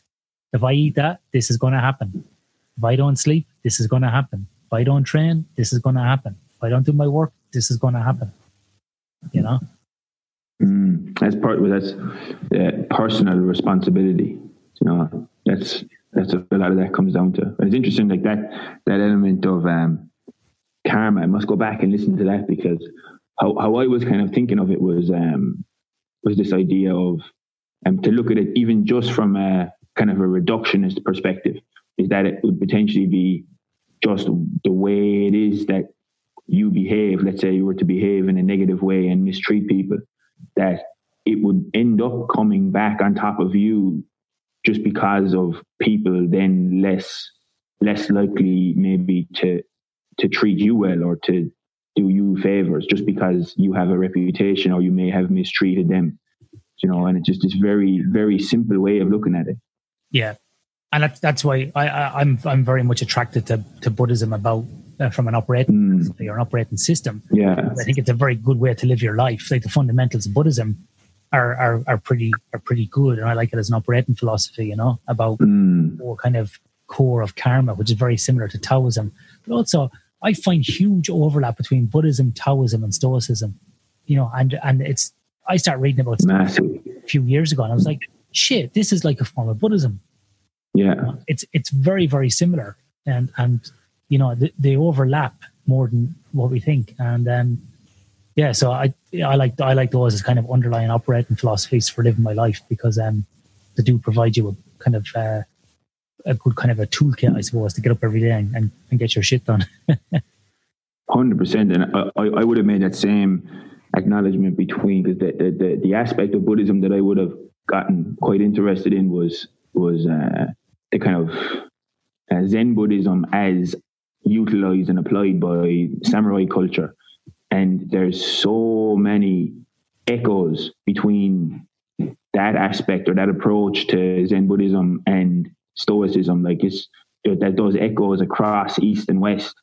And it's so much of it, I think, is just people are just people. And if you leave people alone long enough and give them time and resources to be able to think about stuff, we're all going to come to the same I say we as in humans, not insinuating that I could come up with something like stoicism or anything, but that people across time, if they're left alone to their own devices, to be able to think about stuff and to have the resources to be able to think, they're going to come around to the same kind of philosophies and the same kind of viewpoints and efficacious ways of approaching life, especially approaching the kind of inevitabilities of life, which is, I suppose, death and suffering and pain. Those the only guarantees that we have, which is my understanding, a lot of what Stoicism and Zen Buddhism are based around, which is the only guarantee we think we have is that we're all going to die at some stage. So how can we make the most of the experience in the meantime? I think that's why, like, Jordan Peterson has got the world's best-selling book at the moment with 12 Rules for Life. I think that's why it's so popular, is because he's kind of taken bits of all of those and put them into a book with other things as well. But I think why it's so popular, I listen to lots of his podcasts and different interviews, and not that I agree with everything he says. And I think he's been completely mischaracterized in the media over, bullshit clickbait things. But if you look at his underlying work and his message, very akin to those three areas we've been talking about, both Stoicism, Buddhism, and Taoism. Yeah. Very akin to those. And I think a lot of people like that approach. It's interesting. I've had a few ladies actually talk to me about how much they admire Jordan Peterson in their 40s and 50s, where a lot of people think that he's a misogynist and, he's anti sort of, females and anti sort of like transgenders and all this sort of thing. But without getting into that, he appeals to a big market because he is providing a kind of a distilled operating philosophy of how to live kind of the best of the lot. So he does provide that kind of and some interest in backing up of scientific, papers, and then also his kind of correlation with Christian stories and so on. It's quite interesting. But firstly, I think a lot of the mischaracterization, the people that I would have met or talked to who quite dislike him, I think a driver of that is what it is that they're exposed to of him. And I think that a lot of people are exposed to, as you said, these clickbait videos that are like 90-second or 2-minute long clips that are made by people. I'm not sure what kind of people make them, but they make him out to look very aggressive. They're like, and he's an emotional man, like he does, but he has been in situations that if you were to, and he has said things that if you were to just extract a particular 30-second or 90-second or 60-second clip out of a lecture or out of a discussion, that it can not necessarily result in him looking the best, but that's because it's totally taken out of context, and it's not taken in context of his big picture, his lectures, his actual viewpoints. Like his essential viewpoint, if I was to try and have a go at kind of summing it up, is that the only guarantee we have in life is death and in most likely inevitable suffering in the meantime. And we're all going to get, just like the Buddha discovered, we're all going to get sick and maybe get old, but most likely die. And we're lucky if we get old first. And as a result of, as soon as you accept that the inevitability of life is suffering and pain and inevitable death, then how do you live in such a way with enough, I suppose, meaning or purpose to justify the inevitable suffering and misery that you will go through inevitably because of the loss of loved ones and your own demise? So how do you live in such a way? And his kind of solution is, well, when that's the case, how do you justify that? And I suppose his justification then is and he uses the Christian terminology of bear the biggest cross possible, the heaviest cross possible, because the bigger the burden that you bear, the better you're going to be able to deal with the inevitable difficulties that you come across, because you have a stronger why, you have a stronger purpose, you have a stronger meaning to what it is, to why it is you're doing what you're doing. So then when you come across setbacks and everything, that you are better able to deal with them because you have a stronger sense of purpose and direction. And then what that purpose and direction is represented by, he uses the phrase of, or the concept of, I think it's called a Piagetian concentric circle, which is where, if you imagine, I kind of picture this as in say, a dot in the middle of a page, and that dot is myself as an individual. And then there's a circle around me of my closest friends and family, closest loved ones.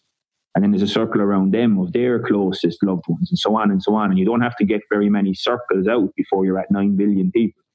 And if you as an individual live in such a way that what is good for you is only good for you if it is good for your closest friends and family, but also is only good for them if it's good for their closest friends and family, and so on and so on. Not just now, but ideally in a stable manner, if not in an increasing manner across time and space.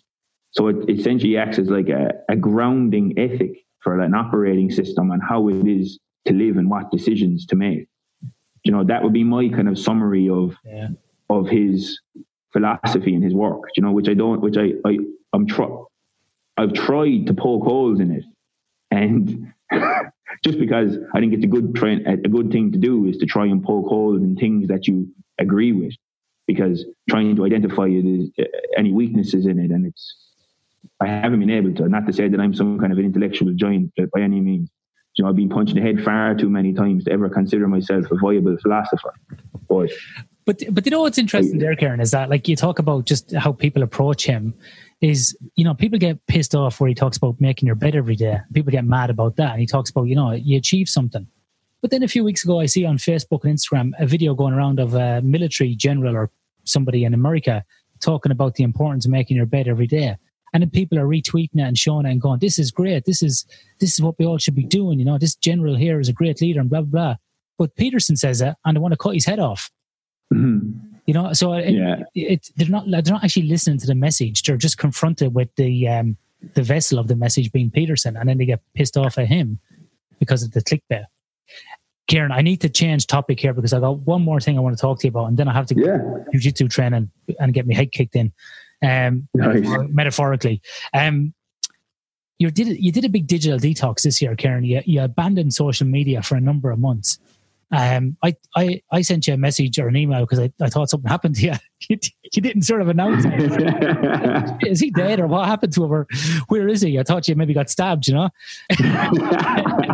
But what was why did you do that, mate? You just completely shut down there for a few months, and I was intrigued as to why you did it and what was the benefits you found from doing it. It's multifactorial, I suppose.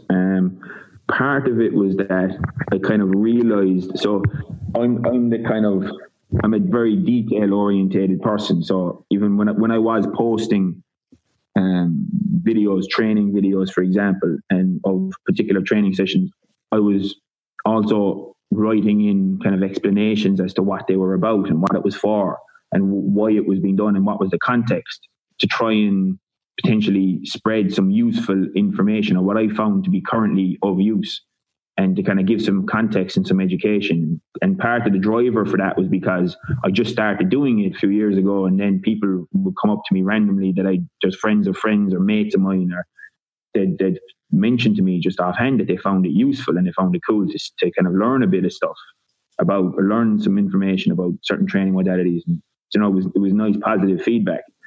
And then learning more and more about the addictive properties of it, and then realizing that there was certain times in which I would be logging on, not because I was going on. I was asking myself essentially my intention, and there was times that I'd log on in which I'd catch myself and I'd realize that my intention to log on wasn't for a positive reason. It was to log on to see likes or to see comments and stuff. You know, it wasn't even that there was massive thousands and thousands of likes or anything like that, but it was like realizing that my brain was becoming addicted to the kind of, I don't know, what would you say, or attracted to the, maybe even addicted to the kind of social approval aspect of it, you know.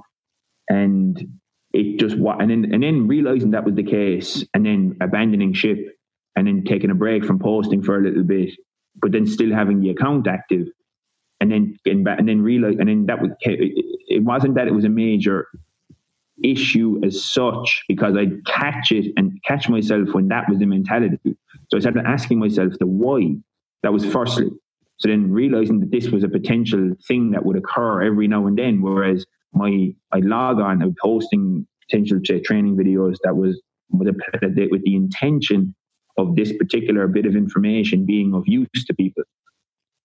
And then every now and then realizing that certain times I was logging on was, as I said, not for positive reasons, but because of like the addictive properties of it. And then the second reason was how I was finding it was negatively affecting the actual experience of life itself. So put in an example would be I'd cook a nice meal, or I'd be out with friends, or I'd be in a really beautiful location. And rather than simply be able to experience the location, there was a drive to document that situation, to then be able to share or write about it. And I was thinking about it, like, I don't know if that's a good thing, because while it may be of use to other people, it's actually negatively affecting your ability to actually experience the real life situation in front of you.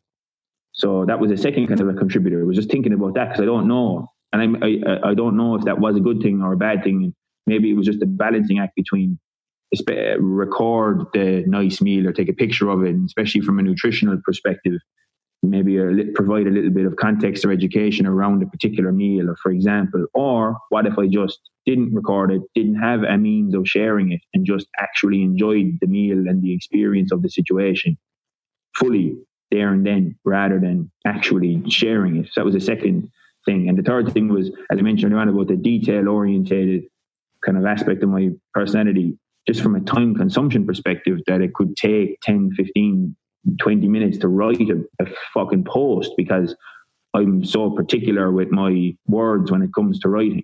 And that time I can better spend potentially on aspects of more maybe evergreen content or more useful contribution to my actual coaching work. So regards to writing articles or writing or journaling from training sessions, from coaching sessions, about what went well, what didn't, what changes did I make to warm-ups and didn't. And that same 15 or 20 minutes could potentially be put to better use.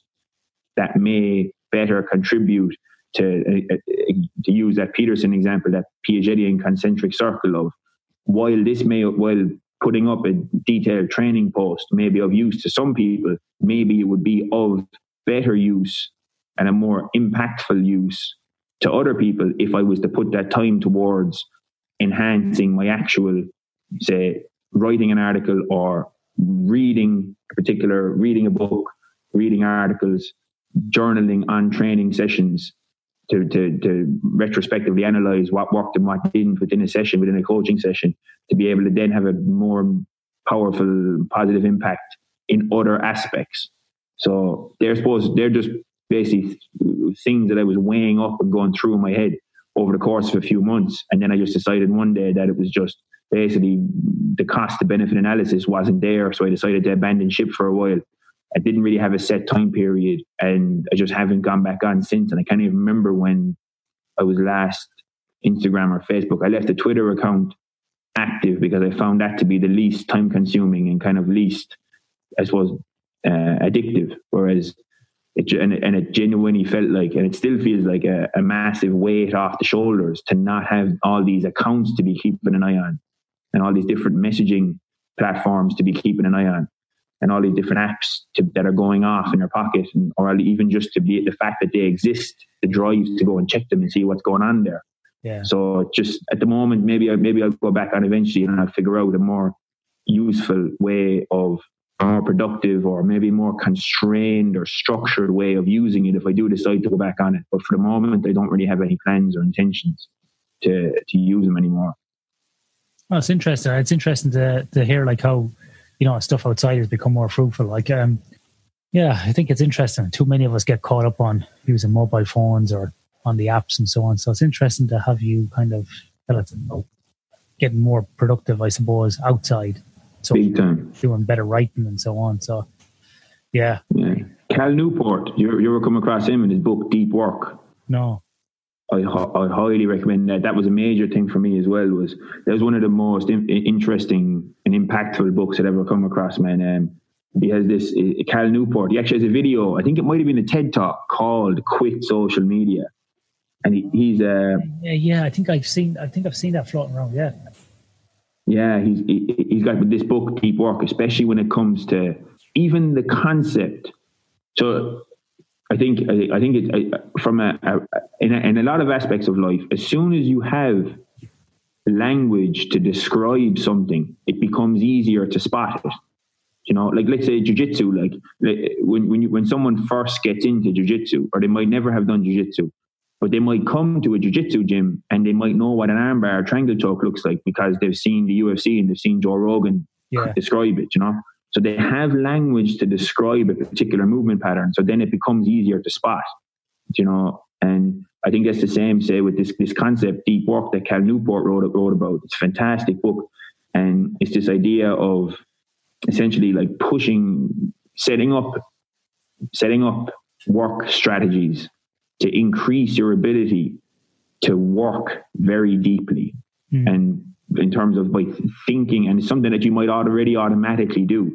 Like when it comes to brainstorming a particular problem, that you'll set aside a particular block of time, maybe set an alarm on a phone or a watch, put the phone or a watch on airplane mode, not check the email, and just sit there with a pen and paper and just brainstorm and trying to draw strands together and think deeply about something.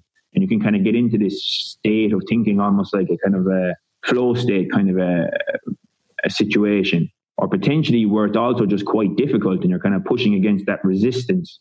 But either way, you're in this situation where you're without distraction and you can just think about that topic and that's it. But it's a fact, he's got a bunch of different strategies in the book and different labels for different work strategies.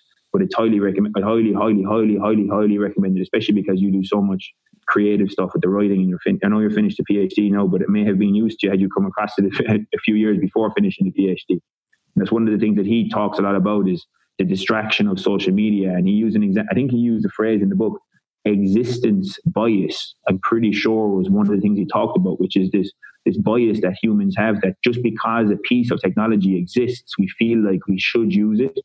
Whereas without necessarily weighing up what the cost benefit analysis is of that technology. So he used an example in the book of say journalists who get encouraged to tweet very often, or get encouraged to put out tweets a certain number of times a day.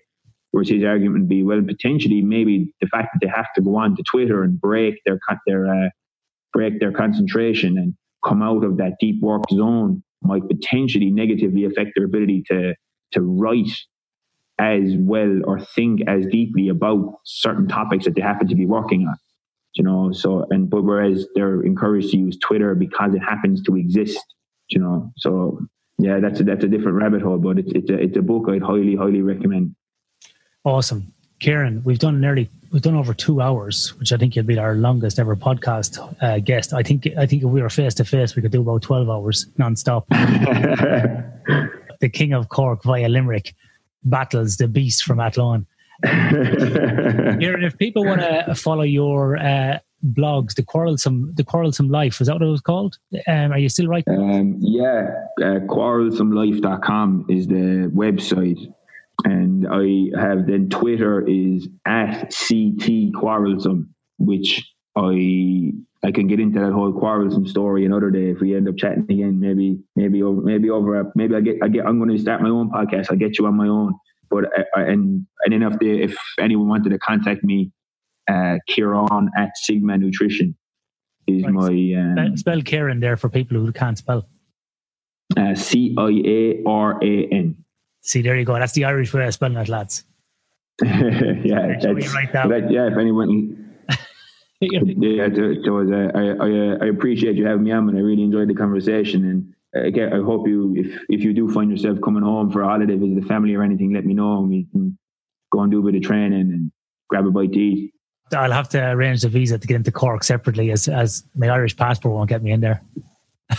Yeah, I can sort you out, man. As you said, I'm the king, so you're like the king, and you're also a coyote. You get people across the border at night.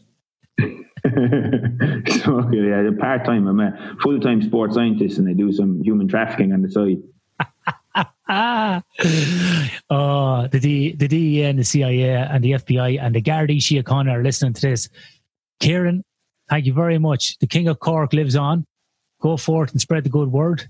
And stay out of Limerick.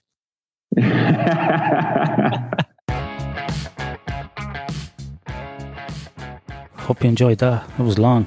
It's good though. It's crazy. If you listen to that podcast, you would have heard two Irish lads going crazy. You might have learned a little bit more about myself and Kieran on that one as well. So we did take a lot of different tangents, but I hope you enjoyed it. So just wrapping up before we go, guys, don't forget, head over to the website sleep4performance.com.au, Twitter at Sleep4Perform, Facebook Sleep for Performance, and once again, if you wouldn't mind leaving a review for us, that'd be great on iTunes. So you can check us out on iTunes or on Podbean. And I believe Podbean now has a little deal with Spotify, so you can maybe check us out on Spotify as well. Any which way you can get it. You can even listen to it on the website. Okay, until next month, sleep well.